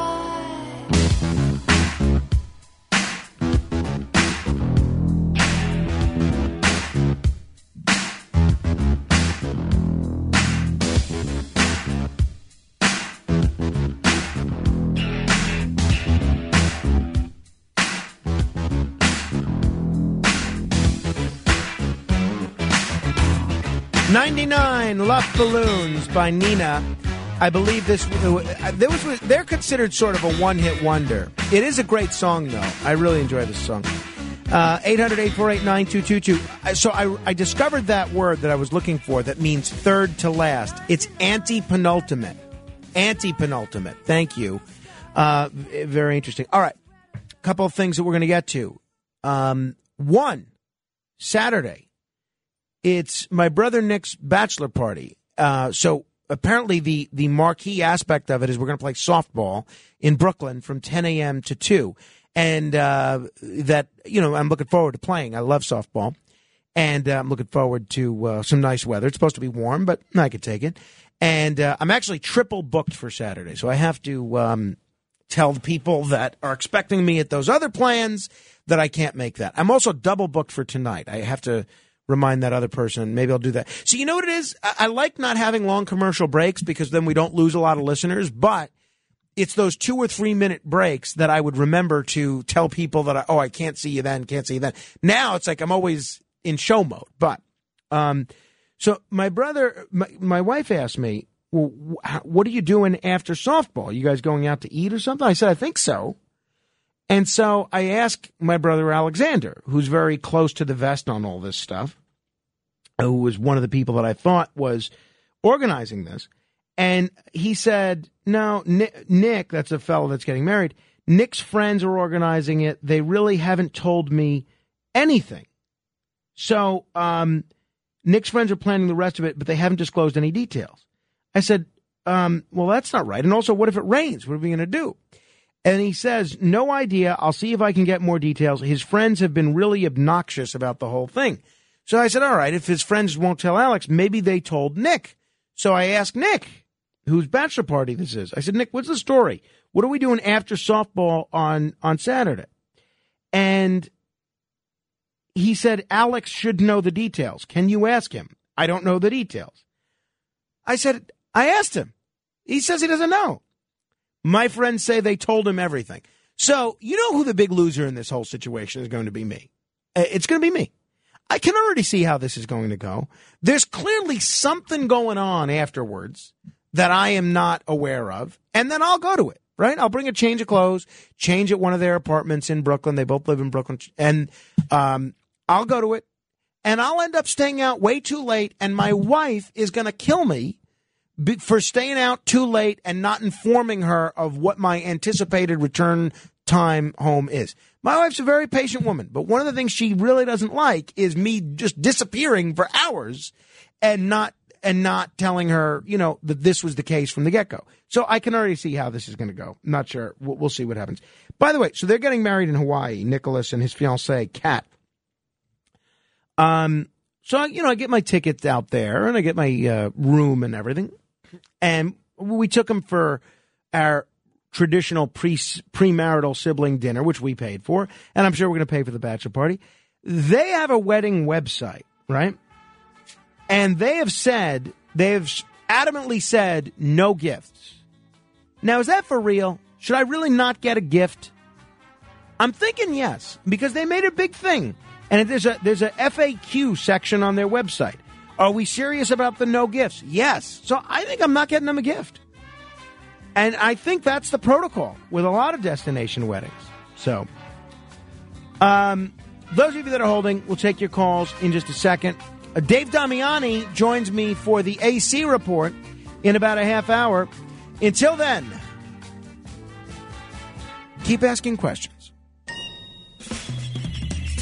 This is The Other Side of Midnight with Frank Morano. They're running a strange program, y'all. Talk Radio 77 WABC. Now, here's Frank Morano.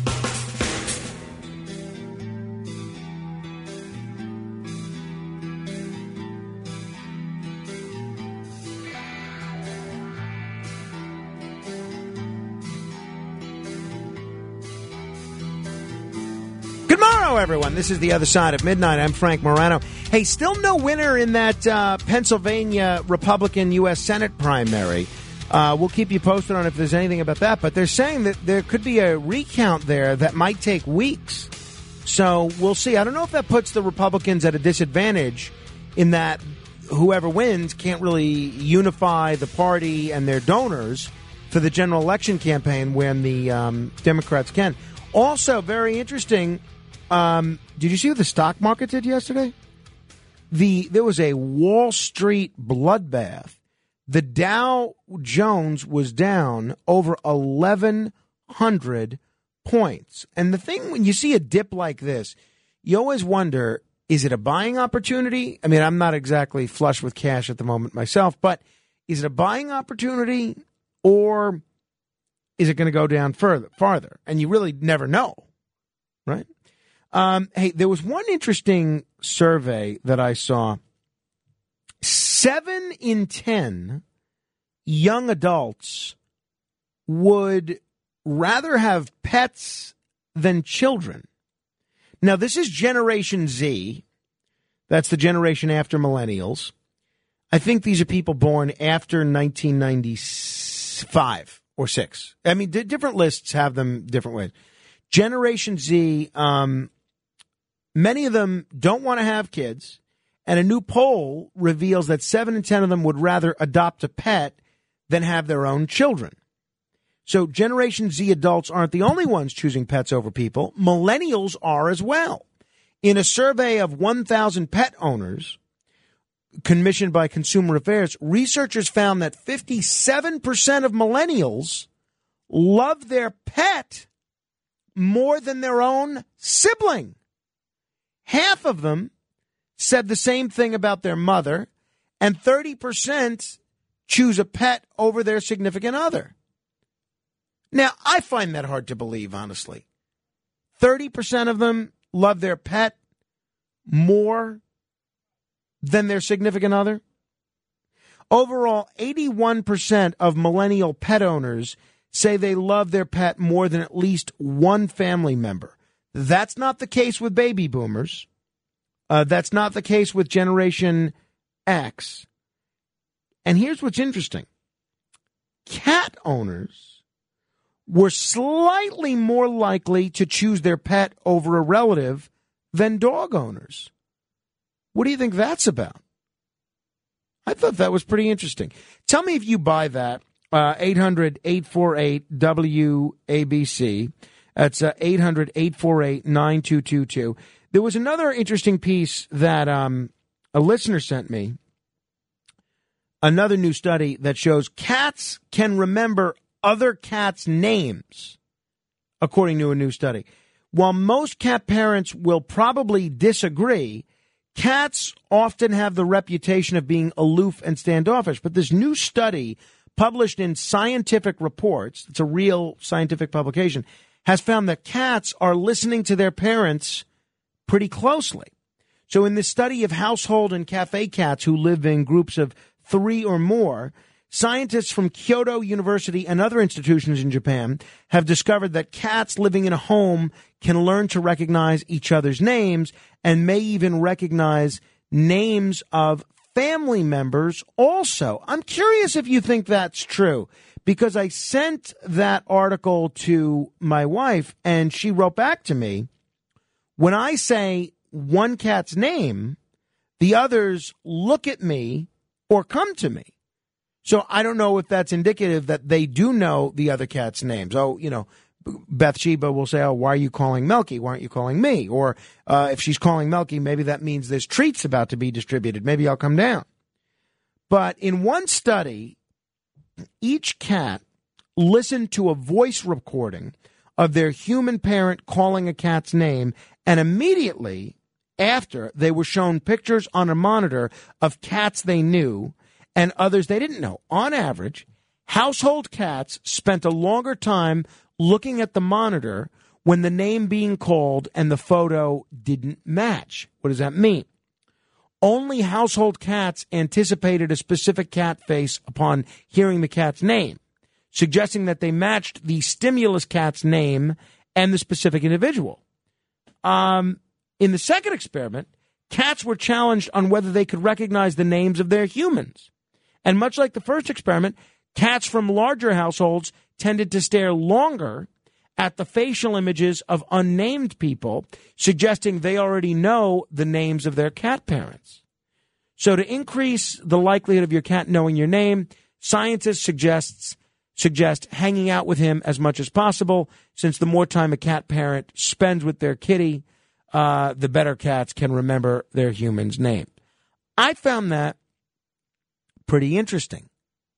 You know, I used to, when I was on in the mornings, and even sometimes at night, when I would talk about my cats by name and use their names, Rachel would send me video of them listening. And she would say, I wonder if these cats know their names or know that you're talking about them on the radio, because they know your voice and they know their names. And I think they do know that you're talking about them. So I found that fascinating. And then the last cat-related story, actually the penultimate cat-related story that I had on my list here. I wasn't sure if I was going to bring up the other one, but why not? If anything, it gives me an excuse to use the word penultimate.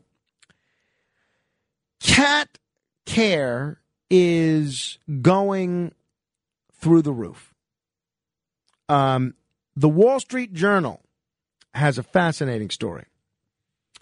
In what the Wall Street Journal calls a new moment for an industry traditionally dominated by dogs, the pet care world is finally seeing a swell, which that fella didn't think we used that word anymore, seeing a swell in demand for high-end cat care. Cat owners are willing to pay for services from daycare to baths and exercise to social stimulation and even a little time at the spa, the Wall Street Journal says. Luxury cat hotels are springing up to meet this demand. One chain, the Happy Cat Hotel, has 3 locations, and others that, and is offering more opportunity for franchising. Jacques Up, the owner of Pet Agree Mobile Grooming in Bismarck, is booked 10 weeks out with a waiting list 12 pages long. The only certified feline master groomer in North Dakota. She currently has 257 clients, and she has stopped accepting new ones. So the bottom line is, the dogs aren't the only ones benefiting from the pandemic era adoption enthusiasm. now that a lot of folks have fallen in love with our new pets, there's nothing that we won't do for them, including high-end luxury cat care. So if you want to comment on any of those, one, the study shows that young people prefer pets to people and would prefer to have a pet instead of a child. Two, cats can remember not only one another's names, but their parents' names. And three, the explosion in high-end cat care costs. 800-848-WABC, two open lines if you want to comment. You can comment on anything else we've brought up as well. Oh, meantime, do you have that piece of audio that I asked for? All right, so this is this fella, Rob, that called into Curtis complaining that I never gave him a hat or something. This is a little bit, I played this on Monday. This is a little bit of him on Sunday. Let's go to Robert calling from the Bronx. Your turn to be heard here at WABC. Robert. Hey, hi, Curtis. Listen, let me stray off the topic for a moment, please.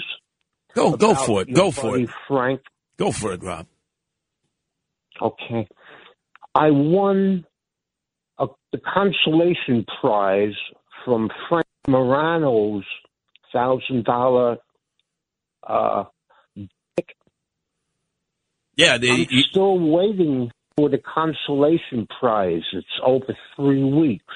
All right, so we get the point. So he was complaining that he didn't get his consolation prize. So he emails me yesterday.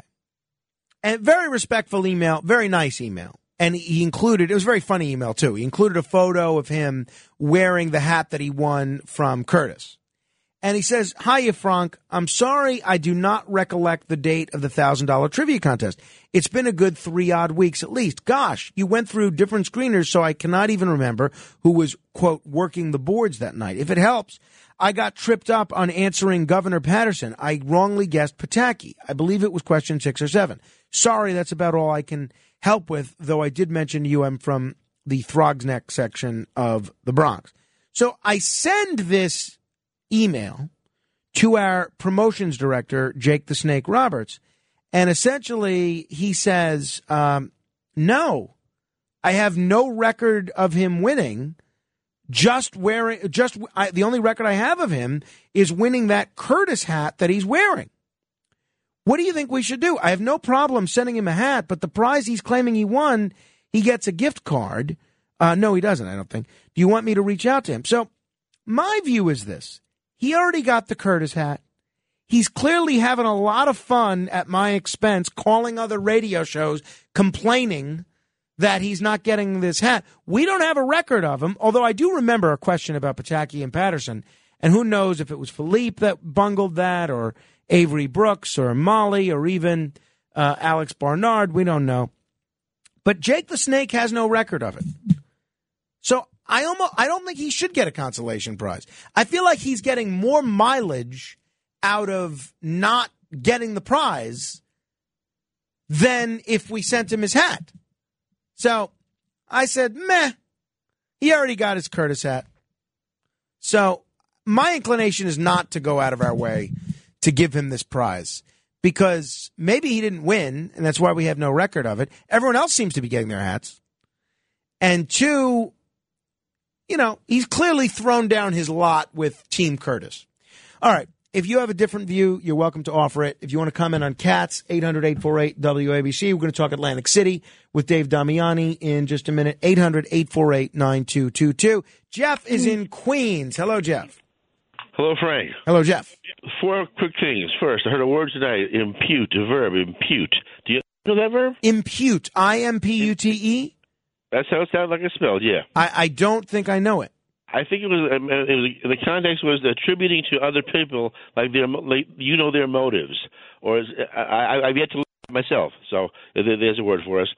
Secondly, we're going to enjoy Corinne Jean-Pierre or Marie, whatever her name is, because so many years she's not been challenged. She says her, working for the other groups, they always yes her.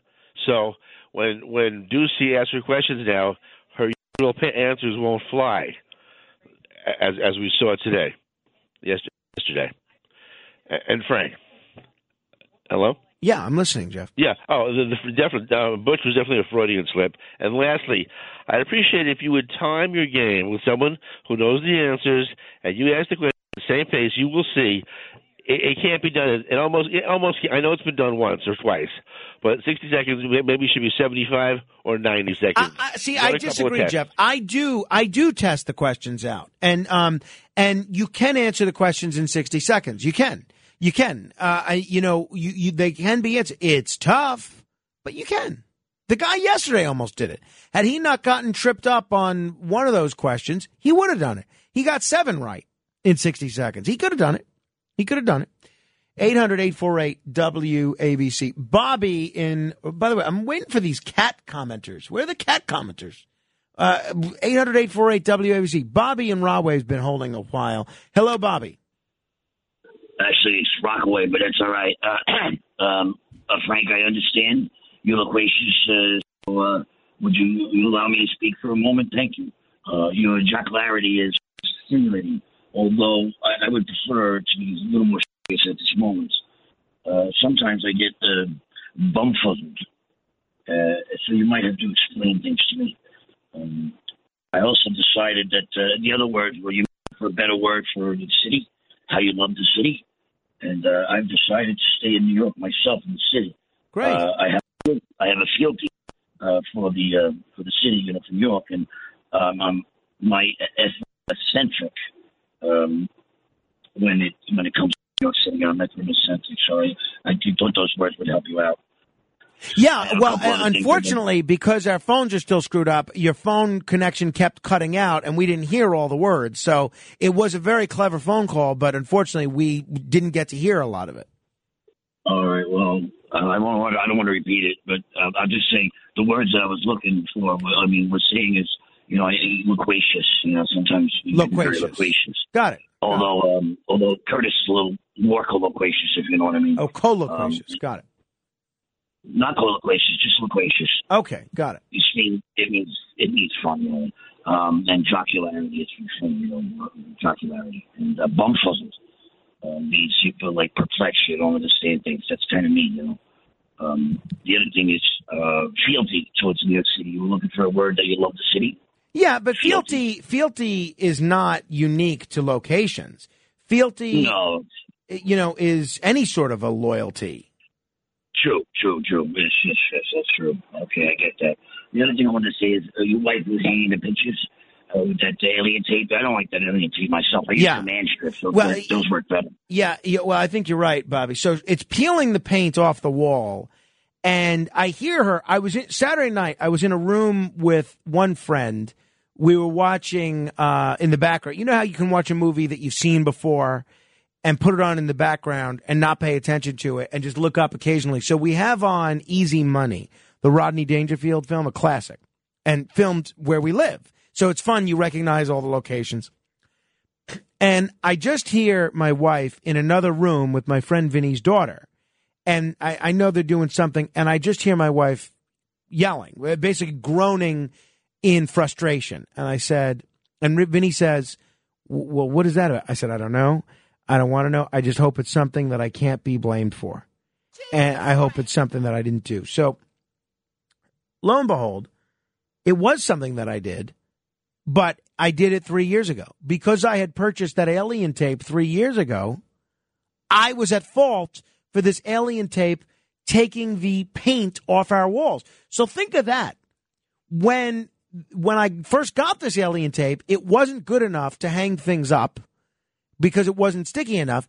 And then 2 years or 3 years later, it was too sticky. It was peeling paint off walls. It's the worst of both worlds. 800-848-WABC. That's 800-848-9222. Let me say hello to Chris in North Babylon. Hello, Chris. How you doing? I'll be honest, I'm a first-time listener, first-time caller. Oh, welcome. Yep. So you mentioned something about cats getting luxury hotels and grooming and all this wonderful stuff for cats. So now I've been a cat lover for the better part of 45 years. I'm 47. And I think it's wonderful that cats are finally getting their moment in the sun, so to speak. It's good. We should take care of our furry friends. I've had a cat, American Shorthair. She passed away a couple of years ago. She lived to be 21. So, you know, I think it's a wonderful thing that people are finally catering to cats.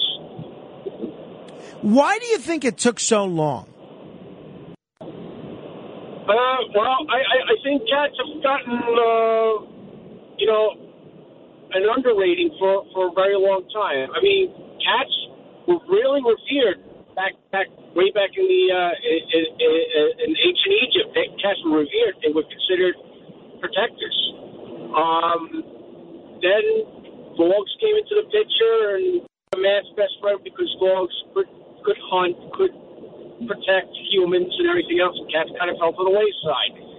I think it finally came full circle now. It's about time. Cats are very low maintenance. They practically take care of themselves. All you got to do is change their litter and make sure they're fed.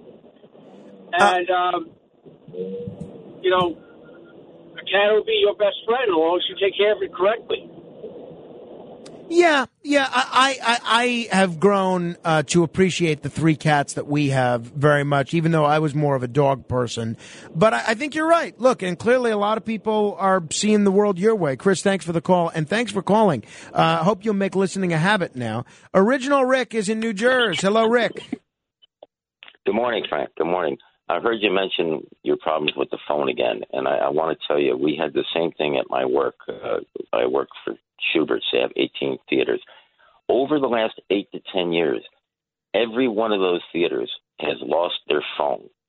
And same thing, first it started clicking, then it just went out. They don't have any more wires, copper wires, to fix your phone. I don't think you're ever going to get it fixed. They're trying to get everyone to go to wireless-based home phones, meaning it's kind of like cell tower. Right. But you have a box in your home. You plug in your regular wired phone to that. But they just gave us 18 cell phones and said, here, we're Verizon cell phones, but we can't fix it. We have no more wires. We're not putting any more money into the wires. They're all corroded underneath the ground, and they're just not replacing them. There's no additional wire for them to give you a better wire. I refuse to accept that, Rick. I refuse to accept that. I'm just telling you what they told me for the last 10 years. Every time we were screaming, why can't we get our phones fixed? Well, come Monday, if we don't have the phones fixed, no more phone calls. No more guests by phone. No more callers by phone. You know what? If you have a creative idea for how we can do 4 hours a day, every day, without phone calls, email me. Because come Monday, that's what we're doing. It's killing me. You know what? I was so upset because when we had Martha Byrne on the other day, telling that moving story about her husband, I said, I want everybody to hear this interview.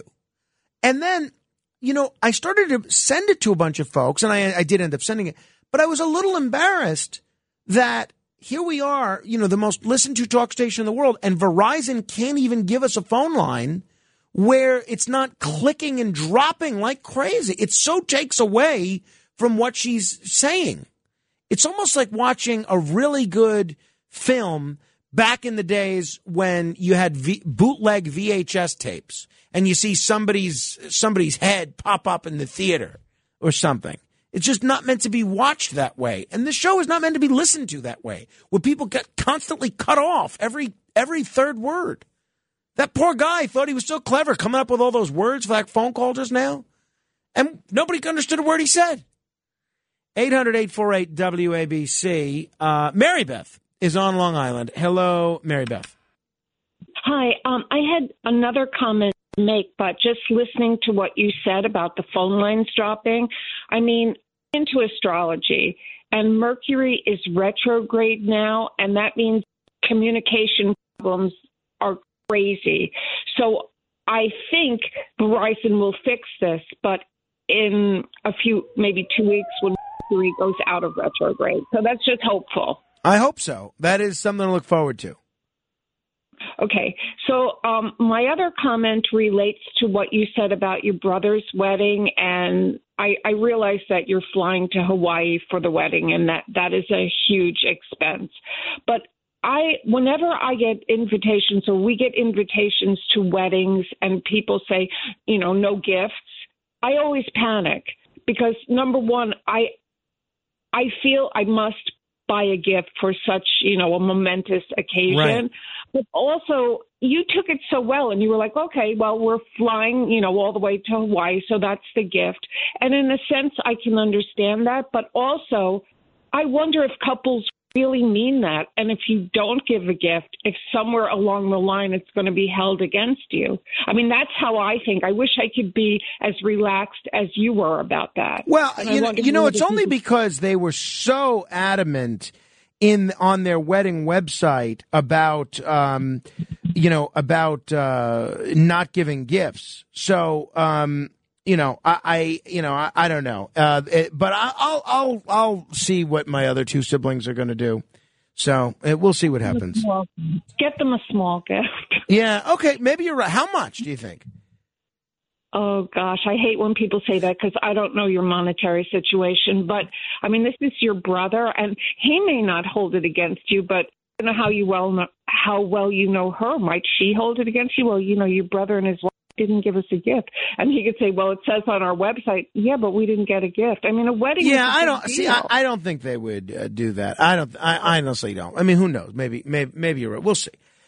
800-848-WABC. That's 800-848-9222. A different Al is in Manhattan. Hello, different Al.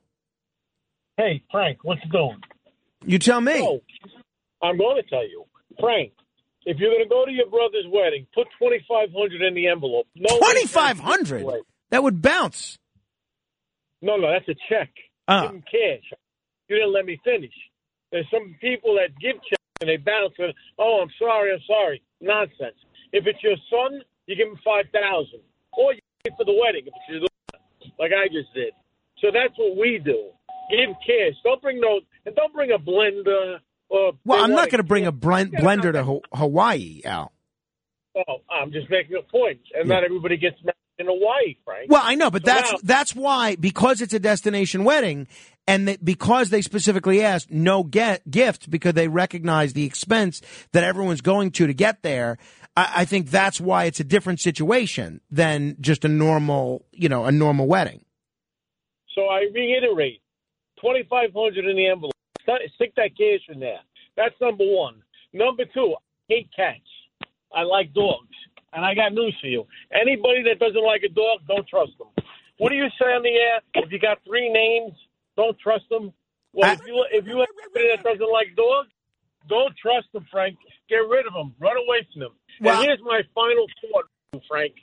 I want to know what happened on the 1st of May, the 15th of May, the 24th of April. I'm still here. Well, I thought the world was going to explode. Well, no, he never said the world was going to explode. But tomorrow, Dr. Turi is going to be back. So we're going to review those predictions and see how they turned out. I don't know where Al thinks I'm getting $2,500 in cash from. I wish I had $2,500 in cash. Outrageous. Cindy's in Peekskill. Hello, Cindy. Hi, how are you? I feed feral cats, and when I call them all Kitty. They all come to Kitty. But when I pull into the parking lot to feed them, they know my car. Really? That's interesting. I've never heard of that. But I guess that makes sense. Oh, yeah. When they see me pull in, they come out from the bushes or whatever. And then I feed other ones I go into the woods and I feed other ones. And they know I'm coming and I can hear them meow. They're a lot keener, their scent and everything, and their sight, I think, because they live outdoors, that when I go to walk, I can hear them off in the woods, meowing at me to, like, hurry up. I also have my own cats, and unfortunately I had to put one of them down a week and a half ago. Oh, I'm sorry. I know how difficult that is. I'm sorry about that. Oh, it is. But one of my cats, his name is Good Boy. He loved Stash like crazy. I mean, he walked with him. He curled his tail around his. And what, Stash is another one of your cats? No, Stash is the one that passed. All right. Okay. Good Boy. Oh, Good Boy loves Stash. Oh, loved him. Gotcha. Loved Okay. Stash.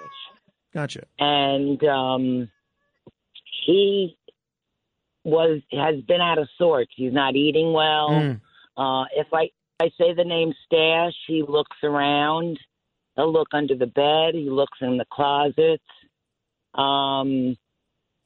They know. They know each. If I call any of them, I mean, a lot of people call their pets babies. They're babies. So you say babies, they all come. But I've been listening to you about your other cat that's not doing well. Is he doing better? Well, yeah, we're supposed to get his blood work back today, so hopefully there's some good news there. But yeah, so far so good. Well, you were talking about the cat carrier, and you probably have a front loader. There's ones that you can buy where you can front load them, or you can load them in from the top. You just pinch it and you open up. There's a flap up on top, and all you have to do is scruff them by the back of their neck and drop them into the carrier. It's so much easier. Well, my wife has gotten pretty good at this, but I'll suggest that one as well. Cindy, thank you for the call, and again, I'm sorry about your cat. The AC report. We're going to go live to Atlantic City straight ahead. Talk Radio 77 WABC. This is the AC Report.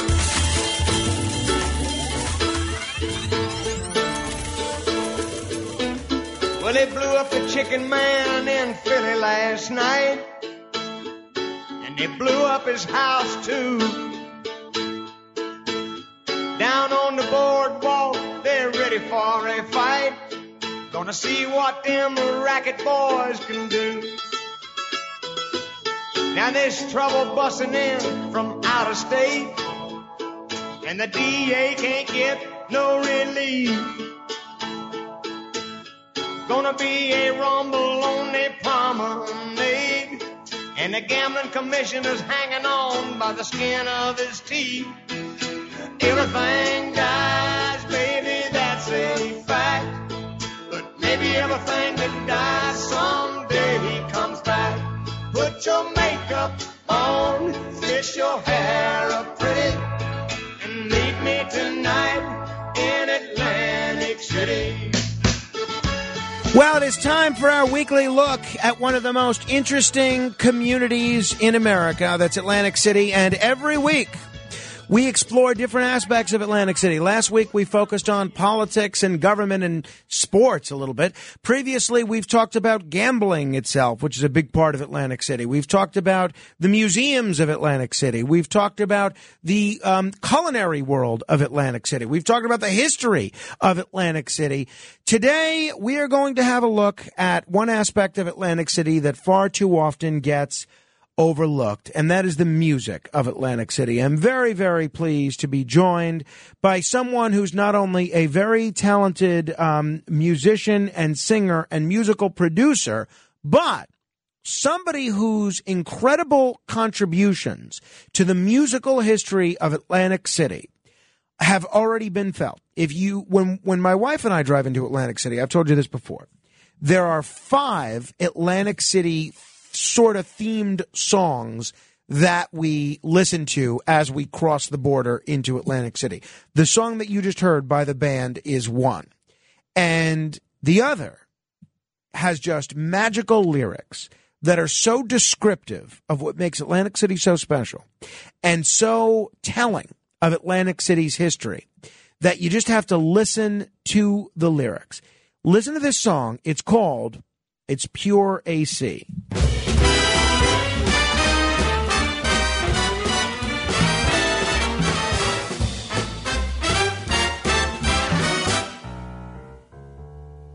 When the sun starts to shine, leave your worries behind.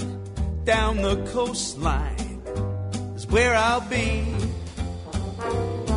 On the boardwalk in a car, resorts is where we start.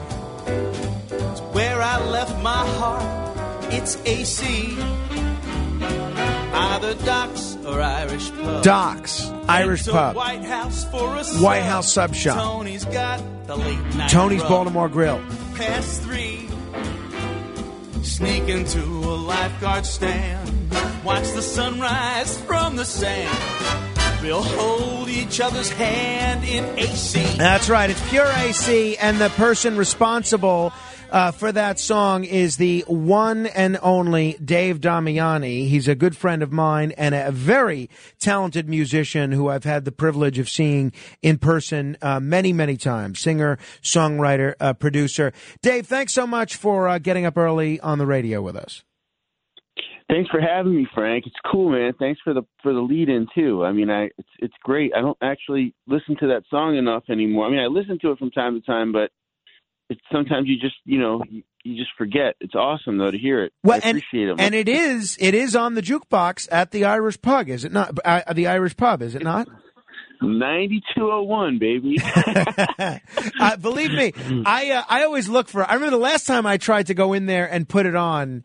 They yelled at me. They said, "No, we're watching this. It was a sporting event or something. We're watching this game. Don't put the jukebox on." But I tried. I did try.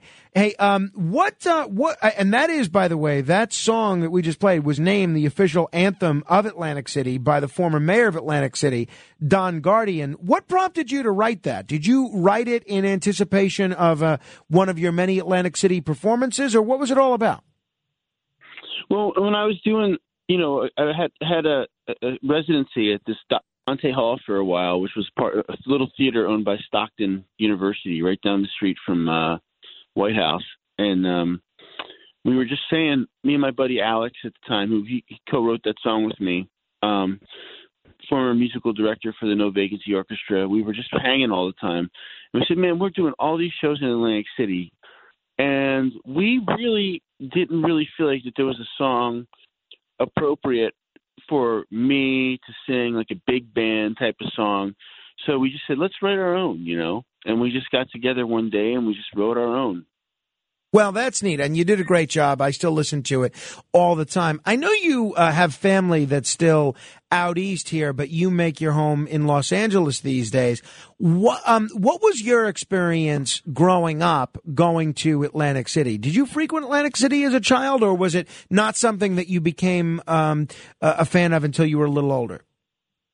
My father was like one of the original, big time comp gamblers. Like, he would go down to Atlantic City when we were kids, and we would literally stay at the Sands. We would stay at the Trump Plaza. We would stay at, you name it, resorts. My father had comps everywhere. I mean, we would just go down there and he would give us a card, and me and my sister at the time would just go to wherever we wanted in the casino and eat for free. It was silly.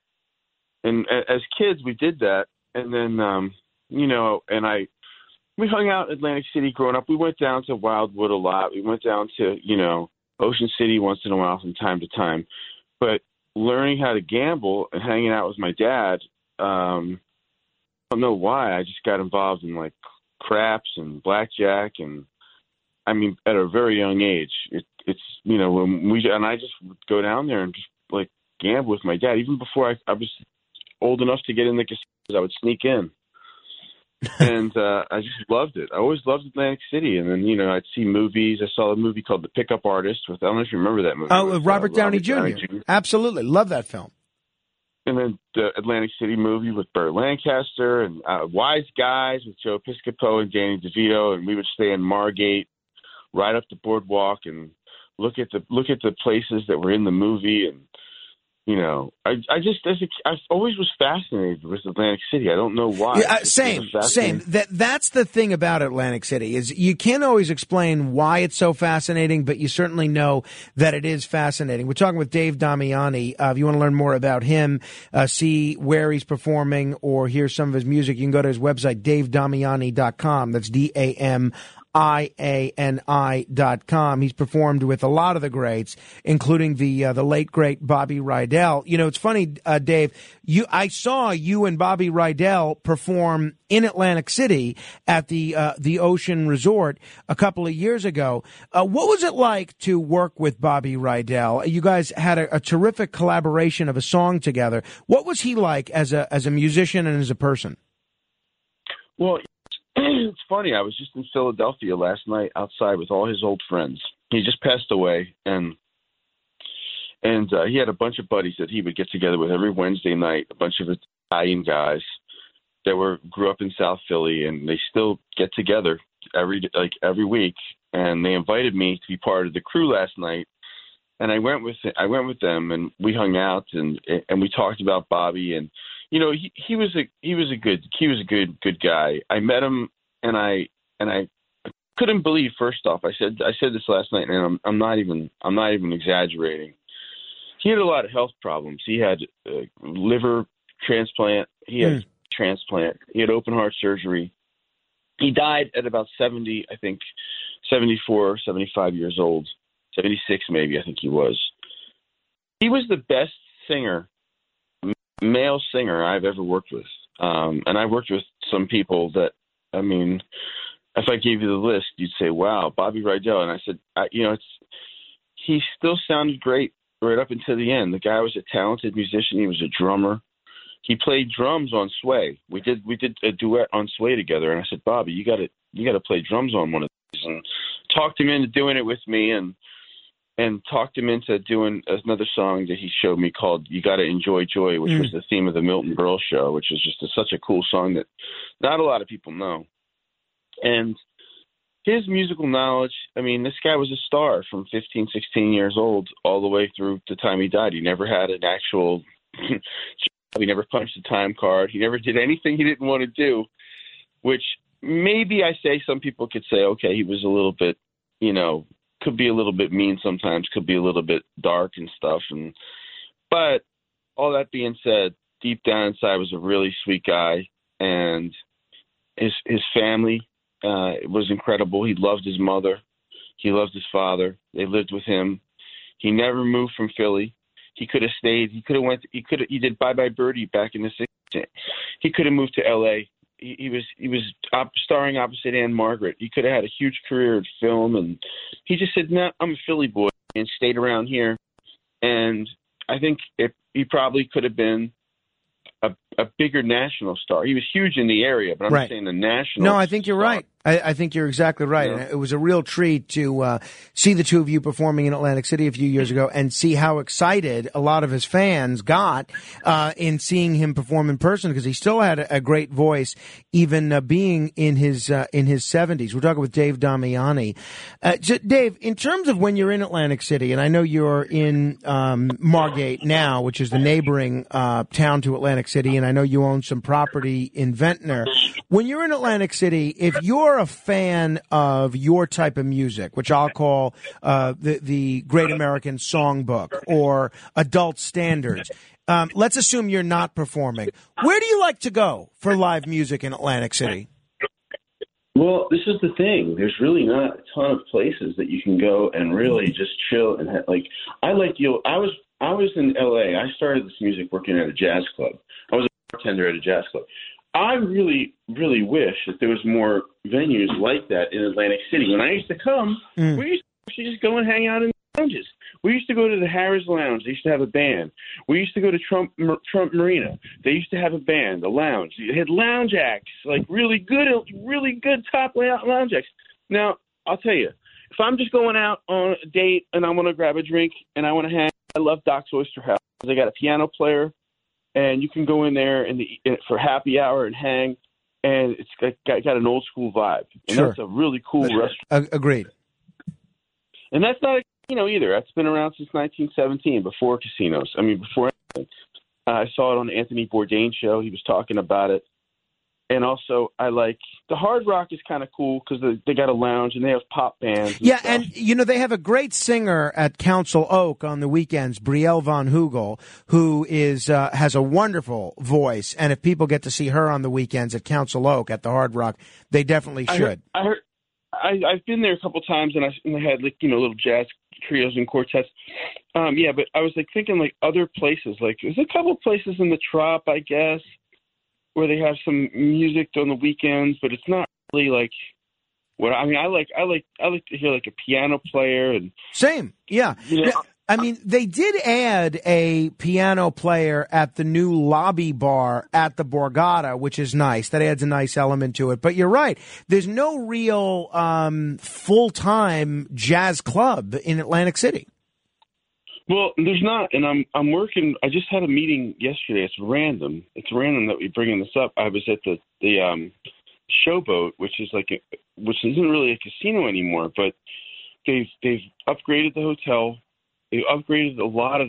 I mean, it's incredible what they've done inside. They put this arcade in there that's like better than Dave and Buster's. Absolutely, absolutely. Lucky Snake, and then they put in this go-kart track where the casino floor was. That they have these go-kart cars that are electric, and they're it's unbelievable how fast they go. And there's a restaurant in there that was called Scarduzio's, and we're talking about doing like some sort of jazz thing through the summer with real piano and some guest artists and stuff. So this is something that I'm like kind of like, you know what? Let's go for it, because I think to be honest with you, it's kind of a little bit of a void right now. I gotta be honest. Yeah, I think you're right, and I hope that I remember Scarduzio's when it was a restaurant. I was there the weekend before they closed. I thought they had great food and, more importantly, a great location right on the boardwalk. I'd love to see that be a music venue. Talking to Dave Damiani. So, if for an old school place, your go-to spot is Doc's Oyster House. What about if you had to pick a favorite spot for dining overall? Is it still Doc's, or do you branch out and go somewhere else when you're in the area? Well, I mean, it just depends on what you want. I think Atlantic City is probably one of the best cities in the country to just go and eat whatever you want. I mean, I love Doc's. I love Knife and Fork, too, owned by the same family. Right, the Dohertys. I love the Dohertys. I love Cod. No, I don't want to say so. Oh God, the one in the restaurant. I'm drawing a blank. The restaurant inside the Ocean Tower where AC Mike lives. What's that Italian place? No, I know. I know. It's the one that I always mispronounce. It's pronounced one thing and it's not. I'll have to double check the name of that one. But I love their food. Oh my God, not Cod de Sol. That's in Los Angeles. Girasol. Yeah, Girasol. I love that. I'm looking on the boardwalk. I'm thinking down of all the different places. I mean, there's a couple new places too. I heard Meatballs and Martinis. They keep talking about at Bally's. Yeah, I was there. It was terrific. You should check it out before you go back to California. It's a great spot. You should definitely check that one out. The food is great, and they have blackjack tables that you can play at, and that's a really neat joint. So I've seen you perform at the Ocean. I've seen you perform at resorts. I know you've stayed at the Borgata. I know you stayed all over the place. If you had to pick and I know I'm not going to get you in trouble here, but if you had to pick a favorite hotel for staying, if people are listening to us and they're thinking about planning a trip to Atlantic City for the first time in a while, where would you suggest they go?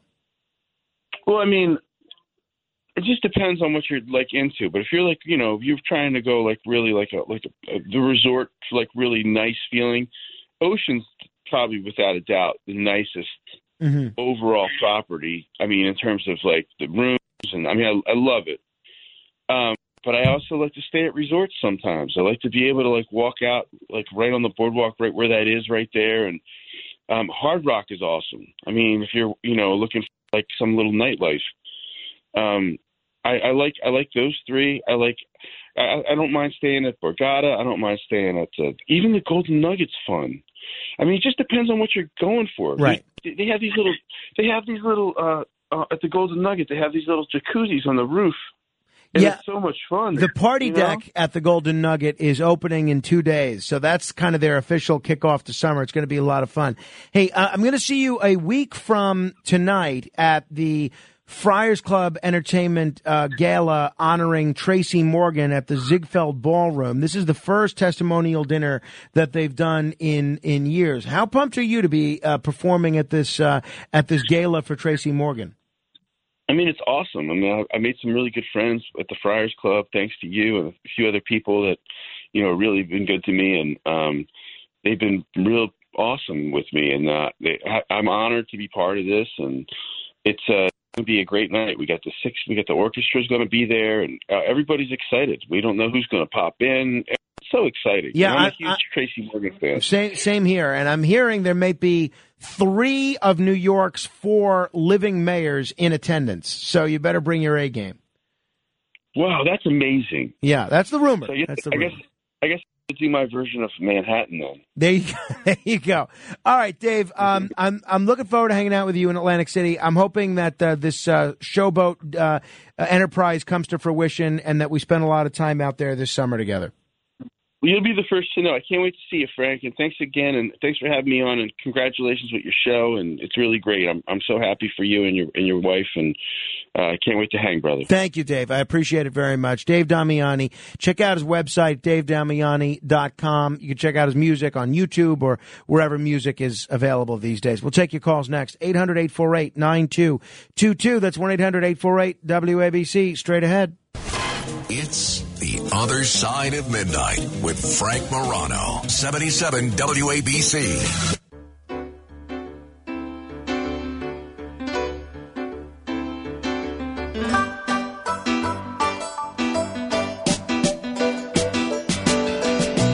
When I look back, boy, it must have been a dream.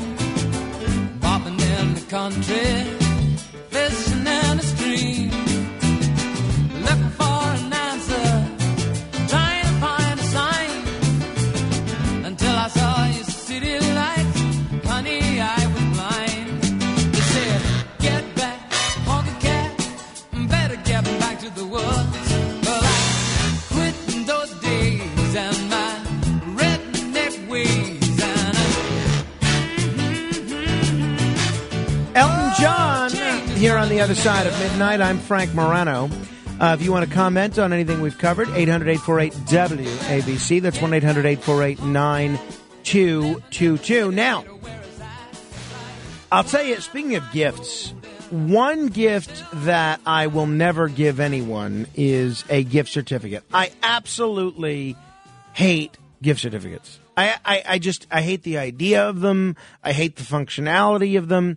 But other than Atlantic City, my favorite community in New Jersey is Cape May, New Jersey. And there's so much to do there. It's just wonderful. It's really so beautiful there. Great beaches, great restaurants, great museums, great shopping, great, activity. It's just wonderful. It's really, my wife and I, and we don't go away much, but we make a point to go away there every year. And we're going to go there again in August. So when I was in Atlantic City at Harry Hurley's charity auction, I didn't think, for 2 nights at a bed and breakfast in Cape May. I figured that's great. My wife and I go to Cape May anyway. We'll get 2 nights at the bed and breakfast. We'll save a couple of nights off our rental for the year. So I bid $500 and I win the bid. Now, lo and behold, which I did not know at the time, there were all sorts of strings attached to this. Has to be used by something like May 30th. Can only be used Sunday through Thursday. I mean, who is this? Select weeks not available. And meanwhile, I was probably a little zooted when I bid on this thing, but I would not have spent $500 on this had I known all the preconditions. So now that the month of May is almost over, I'm rapidly coming up on the date for it not being good anymore. So I said to my brother Alexander, I said, do me a favor. I don't want this to go to waste. Please pick 2 nights that you and Marley, that's his girlfriend, you and Marley can go to Cape May. And I don't think they've ever been down there.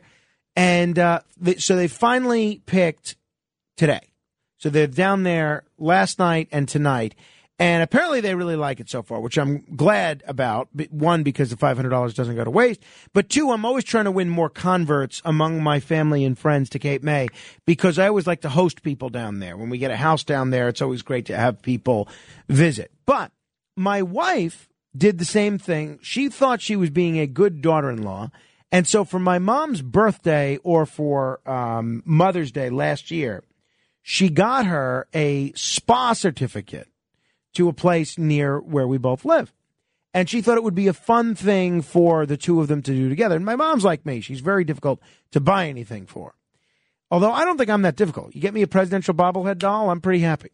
But my mom is difficult because, like most adults, if there's something she wants, she's going to buy it. So now they haven't used this certificate for over a year. And now we're coming up on when the certificate's going to expire. So now my wife and my sister are going to go use it because it's going to go to waste. Apparently, all the services that they wanted are only available a handful of days. And in my view, this is a cautionary tale. She's going to write to the Better Business Bureau about this business not advertising all the services in the manner that they're at. But cautionary tale. Don't get gift certificates. Your influence counts, so use it. This is The Other Side of Midnight with Frank Morano. They're running a strange program, y'all. Talk Radio 77 WABC. Now, here's Frank Morano.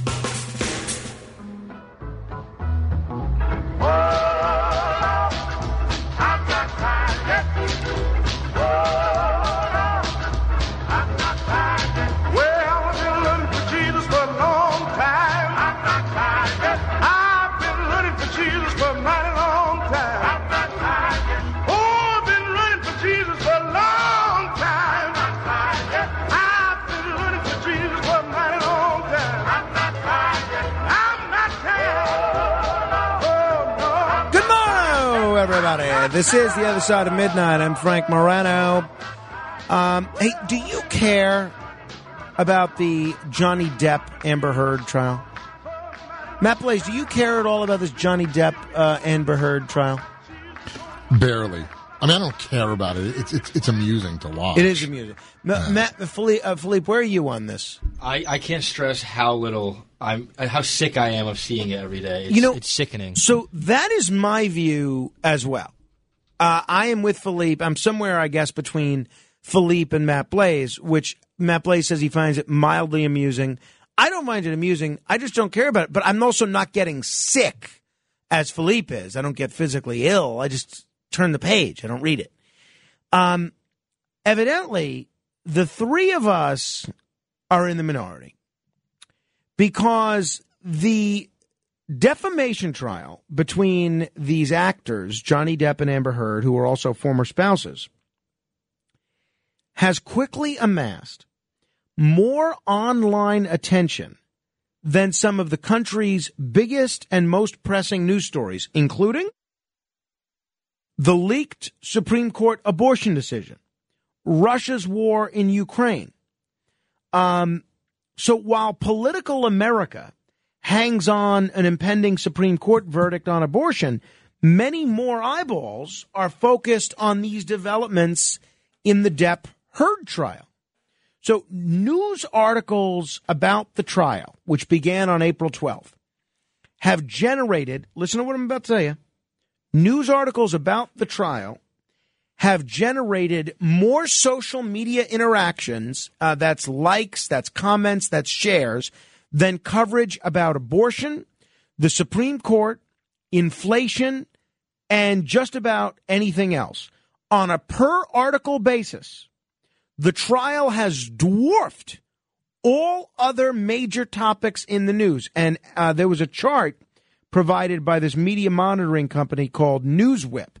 If you put out an article about Amber Heard and Johnny Depp, the average number of social media interactions per published article is 508.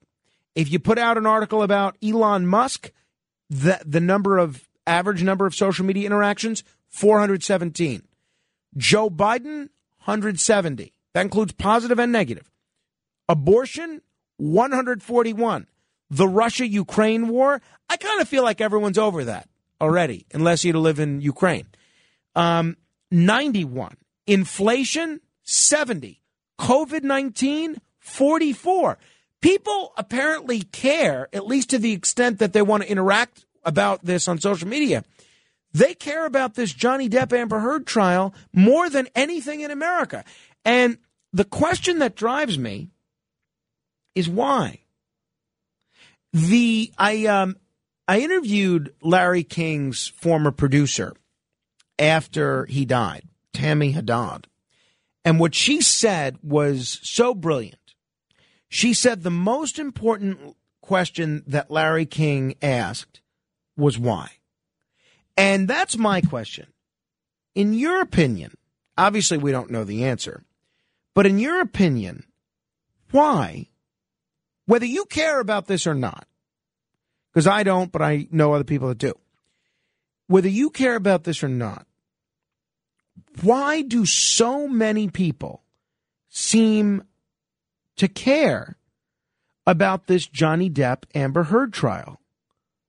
What's the answer? What's it all about, Alfie?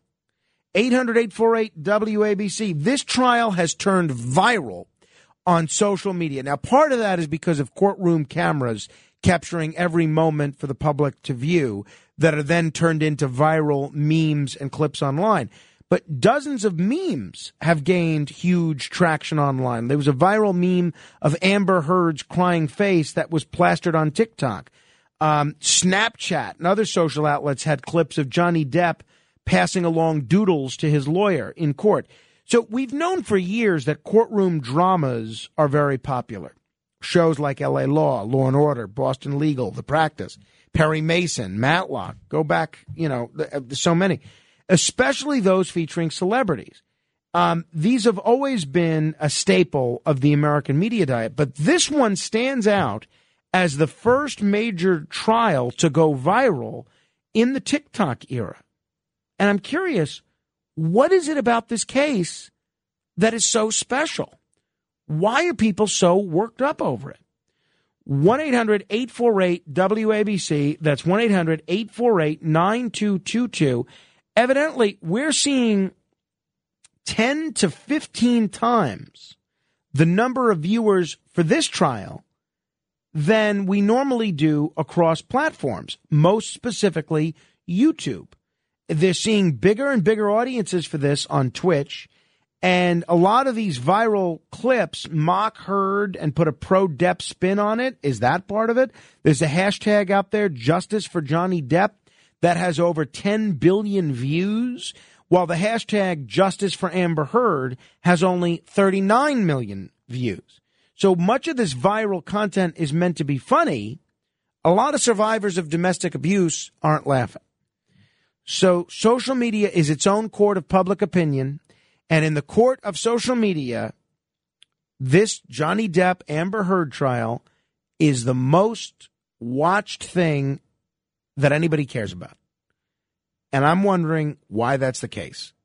It can't be just that it's just that it involves celebrities. There's got to be more to it, because we've seen other court cases involving celebrities.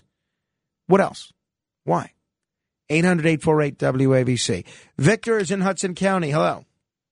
Yes, Frank, it's funny. I'm an academic myself. I had 12 credits toward a PhD. And normally I would not be interested in stuff like this. It's sort of vulgar, mundane. It appears to be phony, fake.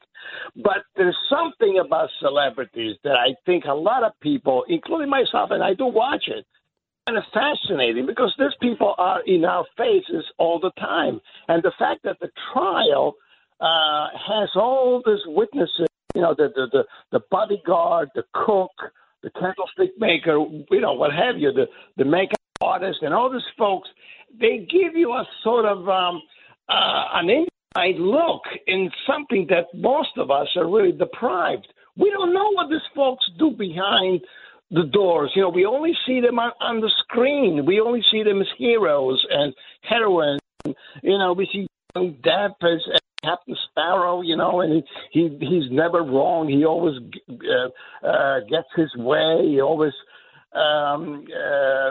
outwits the evil guy. And then we hear about his drunken orgies. He has like cans and bags of cocaine and pot. And we see in his house, we see him laying on the floor like some kind of a drunken, homeless individual. I mean, this man is $500 million rich. You say this up, he should be happy, and yet he's miserable. And I think we like the idea that this, incredibly popular, incredibly witty, incredibly rich individual can be miserable. And I think the rest of us sort of, wallow in it. We sort of indulge in this idea. We're sort of happy about the fact that they're not, they're happier than we are. Well, so it's a very well thought out theory, Victor, and I love it. I love the way you put it. Couple things. One, I agree with you that there's something about celebrities because we only know them for the most part in a very controlled setting, a very scripted setting in the case of movie stars, that we do enjoy peering behind the window of what's going on. And I think that's one of the reasons, quite frankly, why celebrity sex tapes are so popular. You see a celebrity, whether it's Hulk Hogan or Pamela Anderson having sex, all of a sudden there's so much more interest in watching that sex tape than just watching regular pornography, because you don't know those regular pornography stars. You know the celebrities. The other thing that I wonder, though, is I could see it sounds like you think maybe Schadenfreude plays a role here. The fact that we enjoy seeing celebrities that are rich and powerful and successful suffering like normal people do. Yeah, pretty much. I mean, they're taken down to our level. That's something that it's almost like we don't want to happen because we like to celebrate those people who are, we think are on the screen. They're like 10 foot tall, and then we are taken down to our level.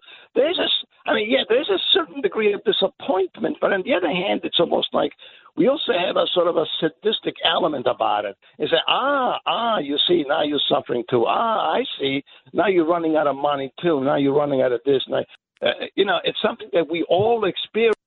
And yet, at the same time, it's like this fascination that we have with royalty, especially the British royalty, and then, but we really become interested in it when something awful happens, right, like the death of Diana, or some scandal, some divorces, between this group, and all of a sudden we turn on the volume, So I think this idea that taken down to our level, it's a sort of form of sadomasochism that I think all of us have. We love them, but we also don't mind see them suffering just a little bit the way we suffer every day going to work and so on and so on. Because, we always assume that these people never work. We always assume that these people never had a 9-to-5 jobs their entire life. They have the easiest job in the world. A movie is like 2 hours long. Oh, gee, my God, it's 2 hours. They're getting $50 million. Tom Cruise got $50 million, according to the tabloid, for his Mission Impossible 2. My God, the movie's barely 2 hours. And yet at the same time, they're like our neighbors. It's like soap opera. I think one of the fascinating aspects about soap operas that especially women have is the idea that these folks are our neighbors. Yeah, no, good points all, Victor. Let me try and bring in some other people here if you want to add to what Victor's saying or disagree. 800-848-WABC. That's 800-848-9222. I do want to tell you, coming up in 15 minutes, we're going to talk with someone named Hugh McTavish, Dr. Hugh McTavish. This is an interesting guy. He's running for governor of Minnesota. Now, why would we have somebody on running for governor of Minnesota? It's not usually the kind of thing we do. He has this interesting proposal that I haven't really heard any other American political candidate talk about. It's called jury democracy. And I think it's interesting. I'm not ready to endorse this proposal, but I think it's interesting. And I think it's something that could catch on all around the country, maybe even all around the world. So when I first read about it, I thought it might be, I think you might be interested in learning about it as well. So he's going to join us in about 15 minutes right after the $1,000 minute. But I'd love to know your take on why people care about this Johnny Depp Amber Heard interview. Because clearly they do. But I don't. So what is it? 800-848-WABC, 800-848-9222. Tyrone is in the Bronx. Hello, Tyrone. Good morning, Frank. Frank, I want to talk about the Heard and Depp thing, too. But first of all, I want to help you with that phone matter. Please. You've got to put some firepower on them because they're regulated just like you are by the federal government. So the phone company will listen to you if you call your congressperson, not from your home, but from the station, congressperson for that location. And FCC, the Federal Communication Commission, if you send something to them, that phone company will get over there lickety-split because they know their license is in jeopardy. You are a radio station. Mm-hmm. You're not just an average household. They will act immediately. I will suggest that to John Catsimatidis. I will suggest that. You'll see that it works. Get double whammy on them, okay, Congresswoman and the FCC. Yeah. Now, on Amber Heard thing, it's exactly as that fellow said. It's the celebrity status of these people. We are ordinary common mortals. And when we look up to them in many respects, it's in awe.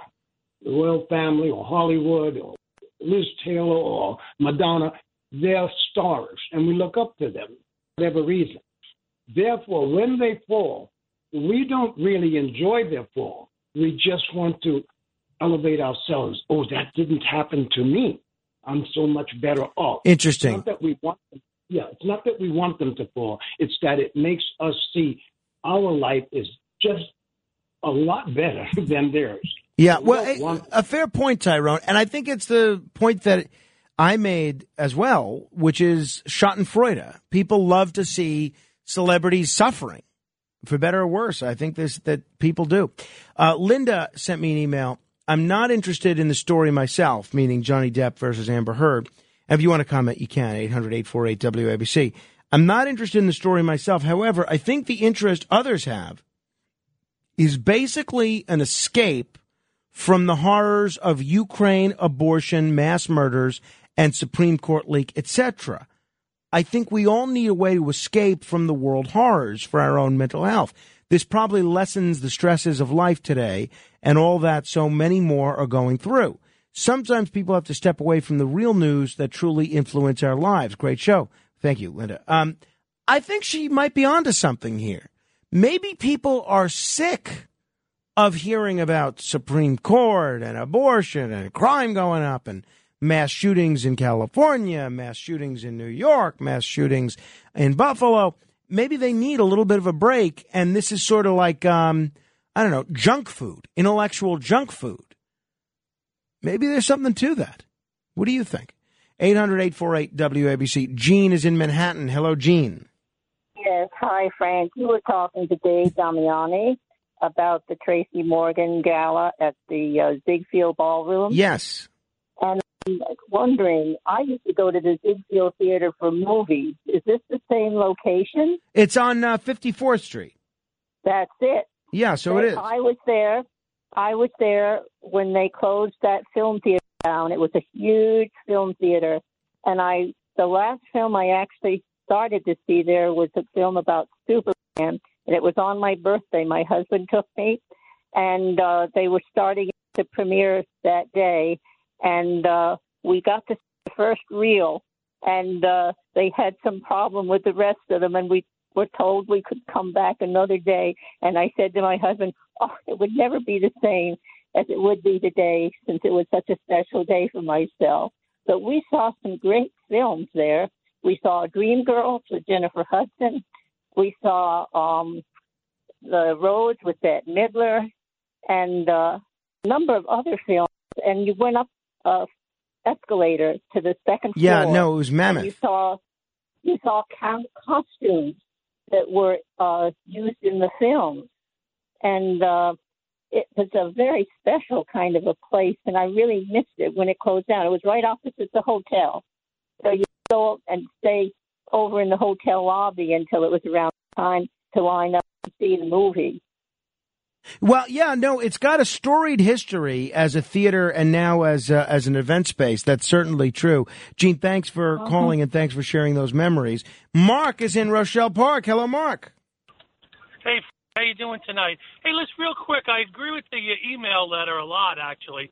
You know, it's a nice diversion to have from real life, but I also think all these issues, be it the Supreme Court, be it the Ukraine, be it the baby formula, be it whatever it is, I don't think we understand it fully. I don't think the populace really, you know, it's not just one thing. It's a couple of different things.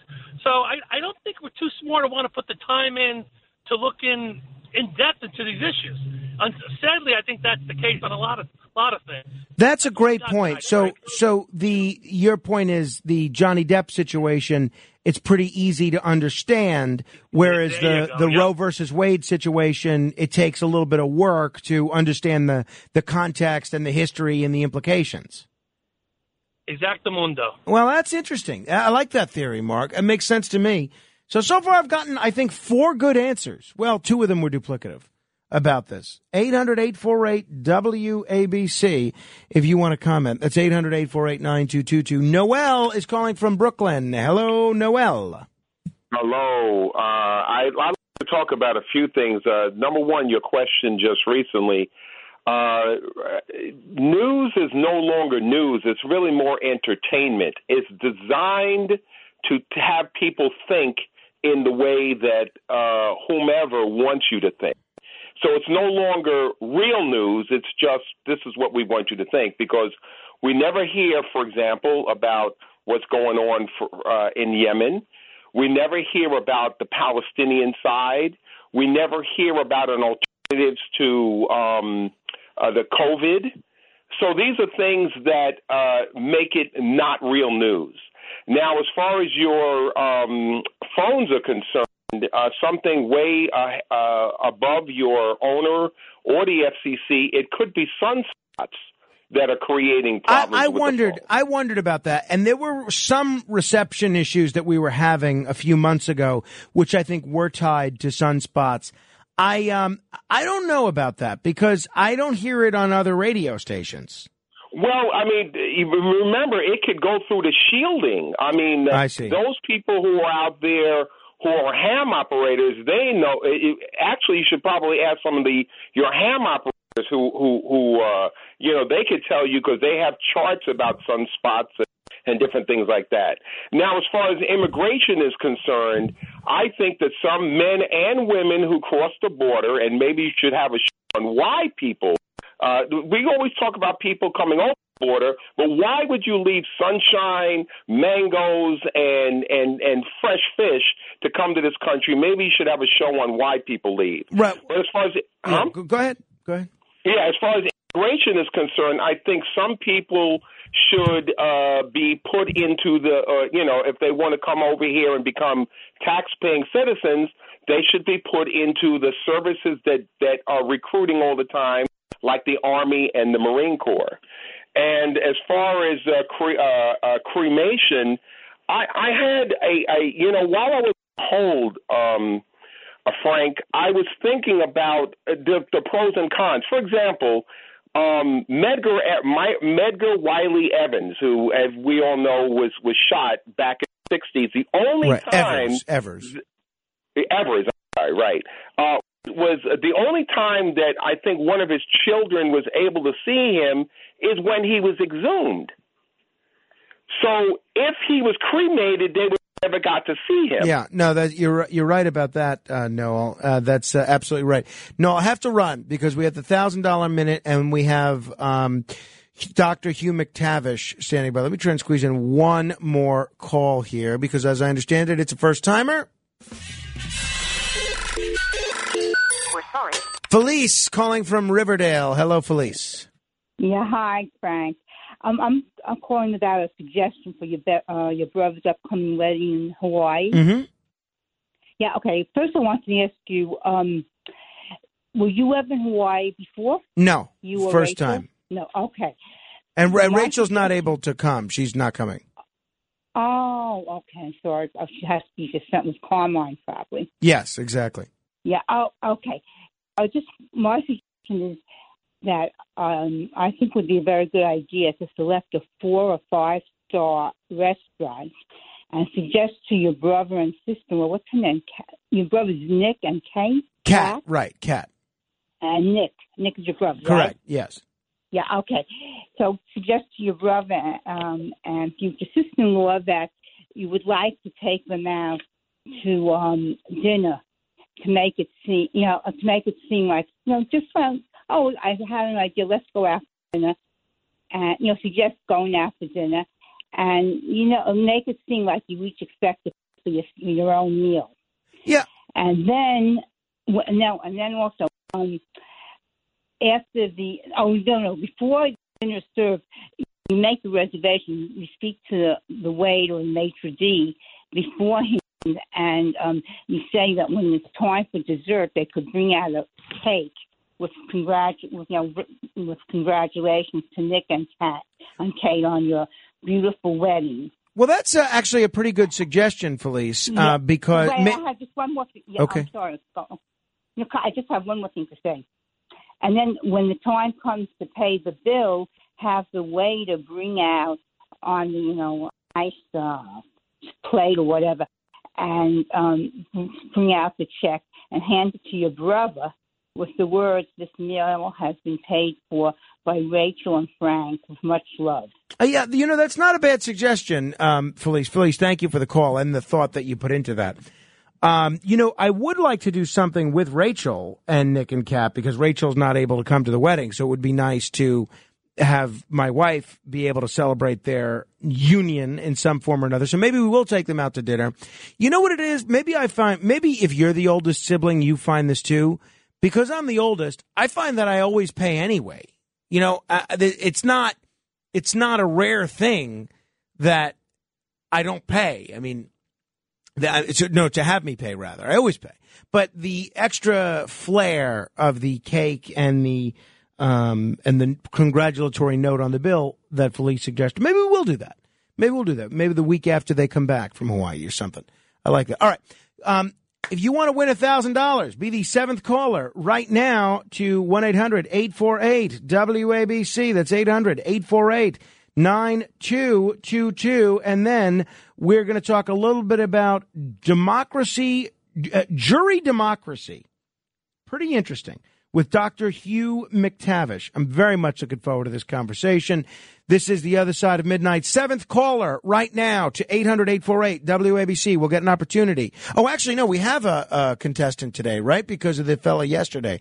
Because we wronged him yesterday. There was some controversy, and we don't want any controversy. So, no 7th caller. We have our contestant for today, and we will go back to the 7th caller selection process tomorrow. Dr. Hugh McTavish joins me in a couple of minutes as well. Straight ahead.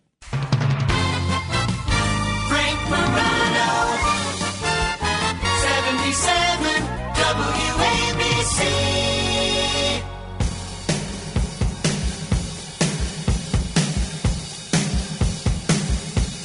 You really like my limousine. You like the way the wheels roll. You like my 7-inch leather heel. I'm going to all of the shows, but do you love me?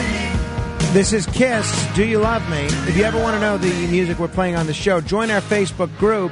Just search on Facebook, Morano Radio Fans and Haters, and we list them there after each and every show. We're going to talk with Dr. Hugh McTavish in just a minute. One of the more interesting candidates running for office this year in the whole country, as far as I'm concerned. But first, we want to give one lucky listener a chance to win $1,000. It's time for... The Other Side of Midnight presents. It's the $1,000 Minute. Answer 10 questions correctly in 1 minute, and you could win $1,000. Here's your host, Frank Morano. Thank you, Chris Libertini. And we're going to welcome back Michael in Pennsylvania. There was some controversy over a question yesterday involving Rudy Giuliani, and we don't want any controversy with our contestants, although Michael did answer it correctly, even though there was a problem with the formatting of the question. Michael, welcome back. Thank you, Frank. All right, Michael. How are you? I'm well. You did very well yesterday. We're going to see if you could do even better today and try and win the $1,000. You know the rules, so I'm not going to bother repeating them. You ready to go? Okay, let's go. Let's forge ahead. How many toes do you have? 10. Who was Batman's sidekick? Robin Hood. Robin. How many innings are in a baseball game? 9. What WABC talk show host is filling in this week from 12 to 1 p.m.? Oh, wow. Haven't been listening. Between 12 and 1, Curtis? No, I'm sorry. It is Dominic Carter. Dominic Carter. We've mentioned it on this show as well. I was going to say, I didn't get to hear the whole show today. I was going to say Dominic, but I figured Curtis is the one who fills in all the time. Yeah, well... Wait, is that Dominic's normal time? No, he's on midnight to 1 normally. This week he's on 12 to 1 p.m. 12 to 1 p.m.? Yes. You said 12 to 1. p.m. I said p.m. No, I said p.m. I said p.m. Michael, I'm putting you on hold. Talk to the judge and give Philippe your information, and we're going to give you something interesting. We're going to have to take this case to a jury. I feel like if we had Michael on every day, there'd be some controversy with the question, right? Don't you get that impression? Yeah, because now I got to go check to see if you actually said No, 1 I said p.m. I said 12 to 1 p.m. That's exactly how I said it. 12 to 1 p.m. That's how I said it. And that's the only slot where there's rotating hosts. True. You know, everything else is kind of locked in. All right. We may have to go to a jury, and perhaps the man who can deliver that jury is Dr. Hugh McTavish. Hugh McTavish is a fascinating guy. He is a scientist. He's an entrepreneur. He's the author of 3 books. He's a biochemist. He's an immunologist. He's an inventor with 21 U.S. patents, and now he's running for governor of Minnesota, if you could believe it, as the nominee of the independents, as an independent candidate. We'll tell you more specifically how he's running. Dr. McTavish, thanks so much for joining me on the radio. Thank you. Thank you for having me, Frank. So at 21 patents, I can't even come up with 21 ideas for show topics. What are some of the patents that you have? Let's see. I think my first one was for it was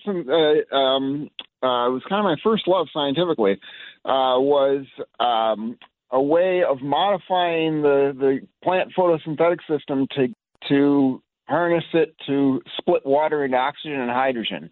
So the idea of hydrogen is a clean energy source. You split water, get the hydrogen as a fuel, burn it again later, and you get hydrogen.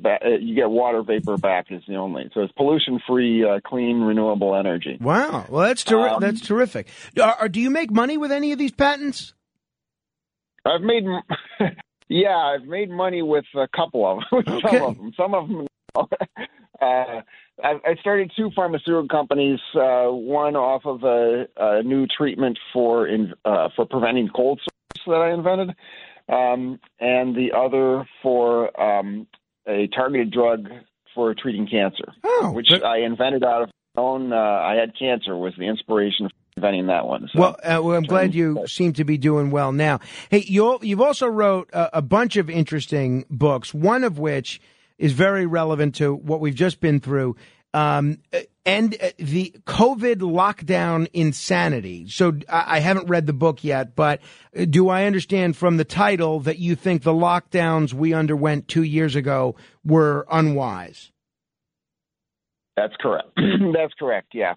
I think they were insane. There was not a good rational basis for them.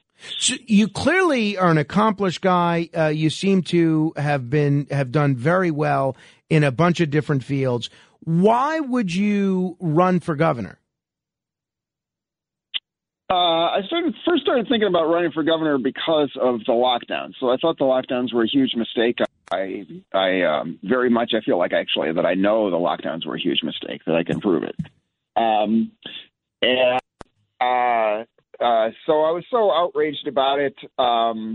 That's basically why I first started thinking about running for governor. But the primary reason is this idea I have called jury democracy. I had the idea 25 years ago, and thought I would write a book about it at some point. And then this came up, and I was thinking about running for governor, and I thought, well, nobody reads books anymore. So a better way to get it into debate, the point would be to get it into public debate, get people aware of the idea, and hopefully get it implemented and spread. A better way to do that would be to run for office, and that would force it into debate. And then if I win, really have it in debate and implement it and test it out. Yeah, well, I think before we get into the merits of jury democracy, I love that approach. And historically, and I've always been an independent, and I've been a member of third parties most of my life. But historically, that's really the critical role that third parties have played in American history, is taking these ideas that were nowhere on the radar screen of the American political discourse and putting them smack dab in the middle of the conversation. Everything from Social Security to child labor laws to, issue after issue all came from third parties. And I love that approach, and I wish more people would do it. Now, you're running with you're the nominee, or you're running with the Independence Alliance.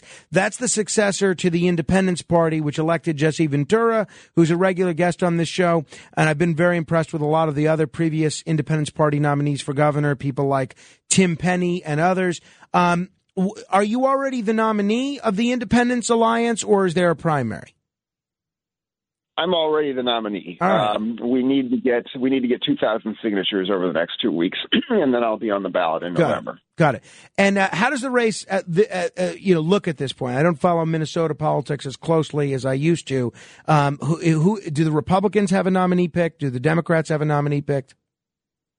Yeah, the Republicans have endorsed. The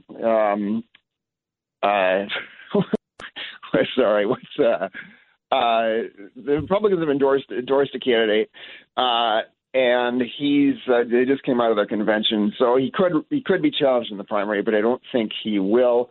Dr. Scott Jensen, is his name, and he's his claim to fame, I guess, his main issue is opposition to the lockdowns. I agree with him on that.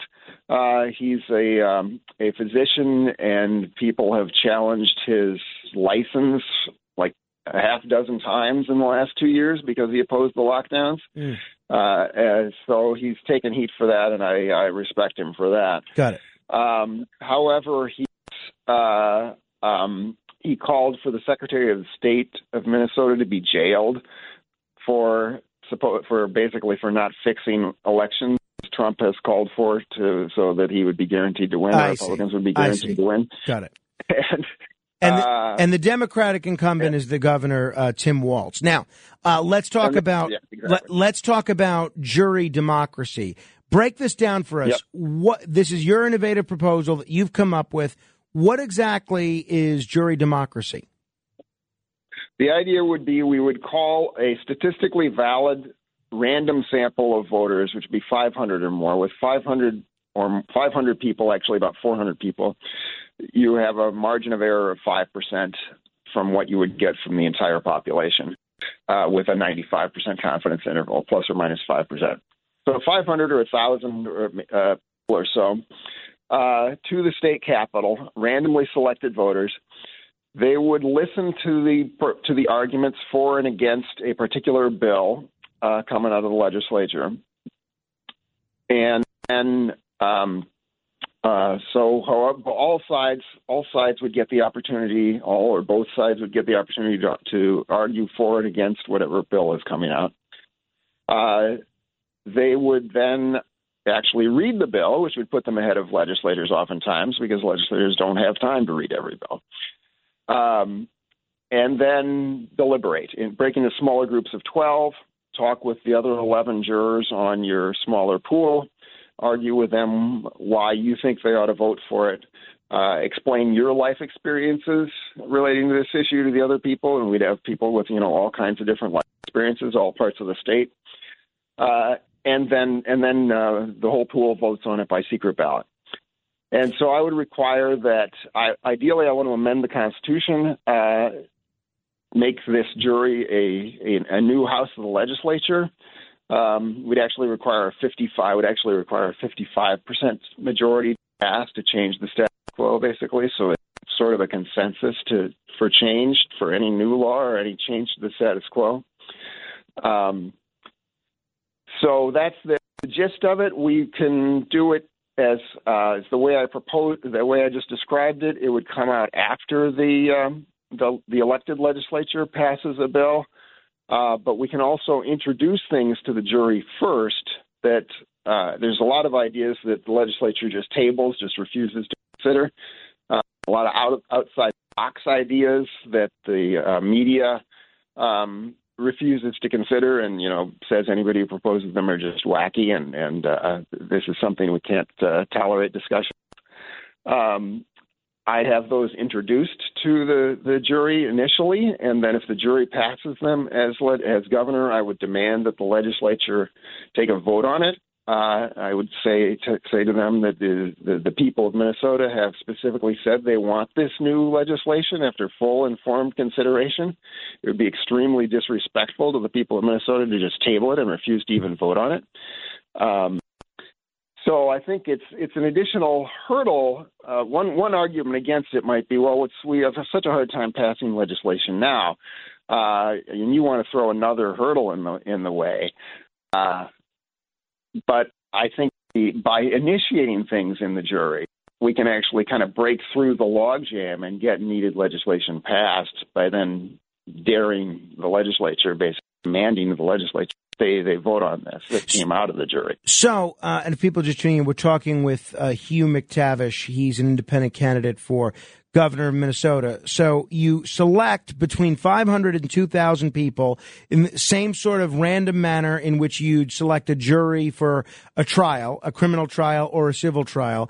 And what you're saying is that once the state legislature passes a bill, before you sign that bill, the democracy jury would get to weigh in on whether you should sign it. If they vote in the affirmative, then you sign it. If they vote in the negative, then you don't sign it. And you're also saying they can originate legislation, and if they pass something, you will call upon the state legislature to pass it, and you'll have that sort of added imprimatur of the vox populi because it's already been passed by the democracy jury. Is that it in a nutshell? That is it in a nutshell. Also, that's using it, and I'd amend the Constitution. So as governor, I would use it as an advisory tool, the way you just described, to determine whether I sign or veto the legislation. I think I would like to amend the Constitution to require it. So understood. Future governors wouldn't be able to sign, even though the jury didn't pass it. And then we also should probably think about eliminating the governor's veto, in my mind. But anyway, and just have the jury weigh in. The other thing I would say is I just described it as for using in the legislature. We can use it to make regulatory decisions too, and use it to. I would propose we use it to replace the Supreme Court or constitute the Supreme Court. I think ordinary people can make decisions on Supreme Court on legal issues probably better, really, than Harvard-educated lawyers. Well, I am fascinated by the idea. I think it's so interesting, and it's similar to an idea that's getting a lot of momentum around the world called sortition, where essentially government would be left, rather than run by politicians, it would be left to people randomly selected, just the way jury service is. So I can see one of the counters to this proposal being, look, the governors, state legislators, they, in theory at least, regulators certainly, spend a lot of time researching certain issues, hearing all sides of an issue, studying issues in school, really delving into these issues in a meaningful way, listening to their constituents before making a decision, whereas a whole bunch of randomly selected people may not have the same degree of expertise or experience. What do you say to that argument? Let's take legislators. Legislators do not. I think the state legislator here told me, I think they had 6,000 bills that were introduced in the last biennium and passed 11 or 31 or something. So 6,000 bills is more than you can read. They can't really consider all of those. Also, as a member of the Republican or Democratic Party, you've pledged, you're told what your position is by the majority leader. And to the extent you didn't know all, you probably pledged in your campaign your position is. If you didn't pledge it, your majority leader tells you how you're going to vote. So you don't really have much freedom to actually consider it, even if you want to. Jurors will be serving as Frank and Hugh. They're not serving as Democrats and Republicans. They'll have an independent thought on this. And most, so I would argue legislators really haven't actually studied issues that much. And the jury, after hearing all the evidence on just one issue, also legislators have to serve on everything. The jury has to serve on just one issue for a couple of days probably, and then they go home to their regular lives again. But in that couple of days, they can be devoted exclusively to this issue. They can hear the evidence from all sides. Legislators probably only hear the evidence from the lobbyist or an interest group that's telling them about one side of the story. And then they can really consider it. And also they can consider it with, since we're going to have ordinary people from across the state, they can consider it with people with different life backgrounds than them, different experiences. Jurors are pretty much probably the only people they're talking to are fellow college graduates, people with middle class or upper class incomes. It's not a random sample of the population. You know, it's such a great point, and it's one of my complaints that I've had whenever the U.S. Supreme Court nullifies laws passed by democratically elected representatives, because you have 9 people who are not elected by anybody, 8 of whom all went to the same 2 schools, and I am concerned that a lot of legislating and a lot of nullifying of legislation ends up getting done by these people that live in a bubble. It's pretty interesting. Now, what do you say, Hugh, and we're talking with Hugh McTavish, independent candidate for governor of Minnesota. What do you say, Hugh, to people that say, well, look, this is why we have representative government in the first place, so that not every question delves down to this mob rule method of governing? First of all, it's not mob rule. It's the opposite. I would say it's the opposite of mob rule in the same sense that a jury trial is the opposite of lynching. It's considering the evidence.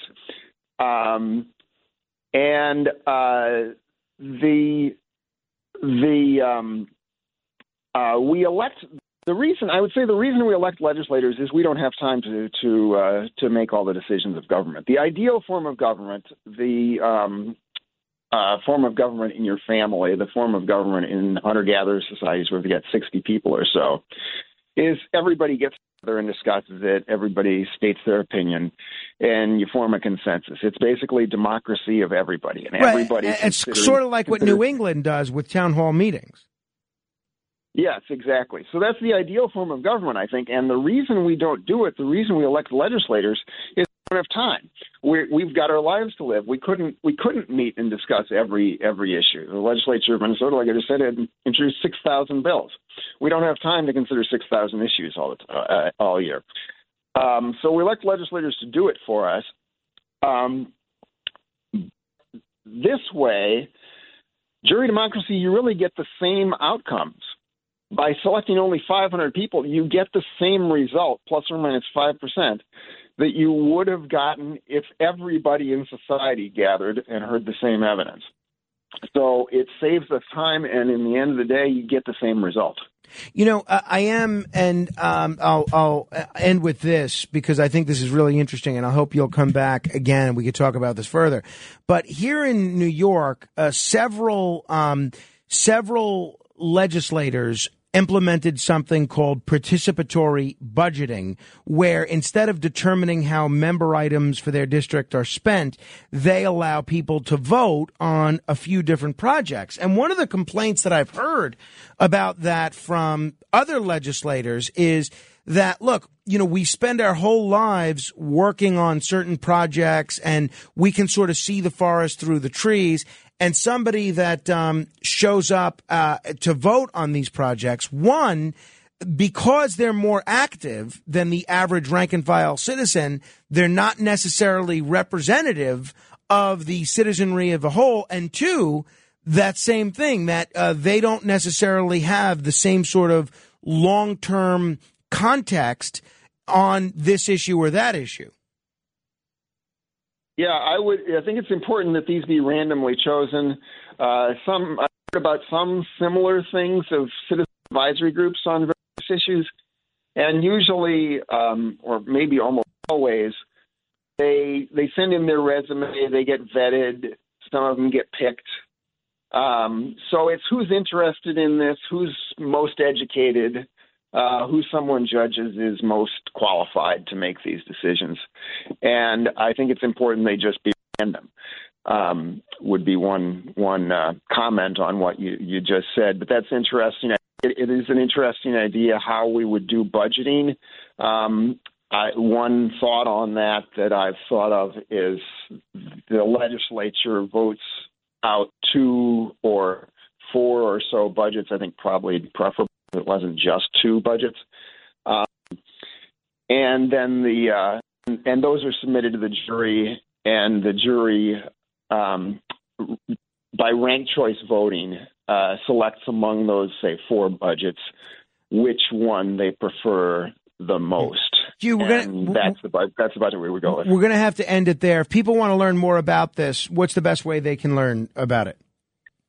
Go to my website, McTavish 4MN, the abbreviation for Minnesota. The number 4 is a number rather than the word. McTavish4MN.org. We've got a tab on jury democracy there, and the rest of my issues. All right, thank you, Hugh McTavish. Fascinating idea, I find it. Hey, we're going to do 15 seconds of fame next. We'll let you be heard on any subject you want, including this one for 15 seconds. 1-800-848-WABC. That's 1-800-848-9222. Straight ahead. Frank Morano, 77 WABC.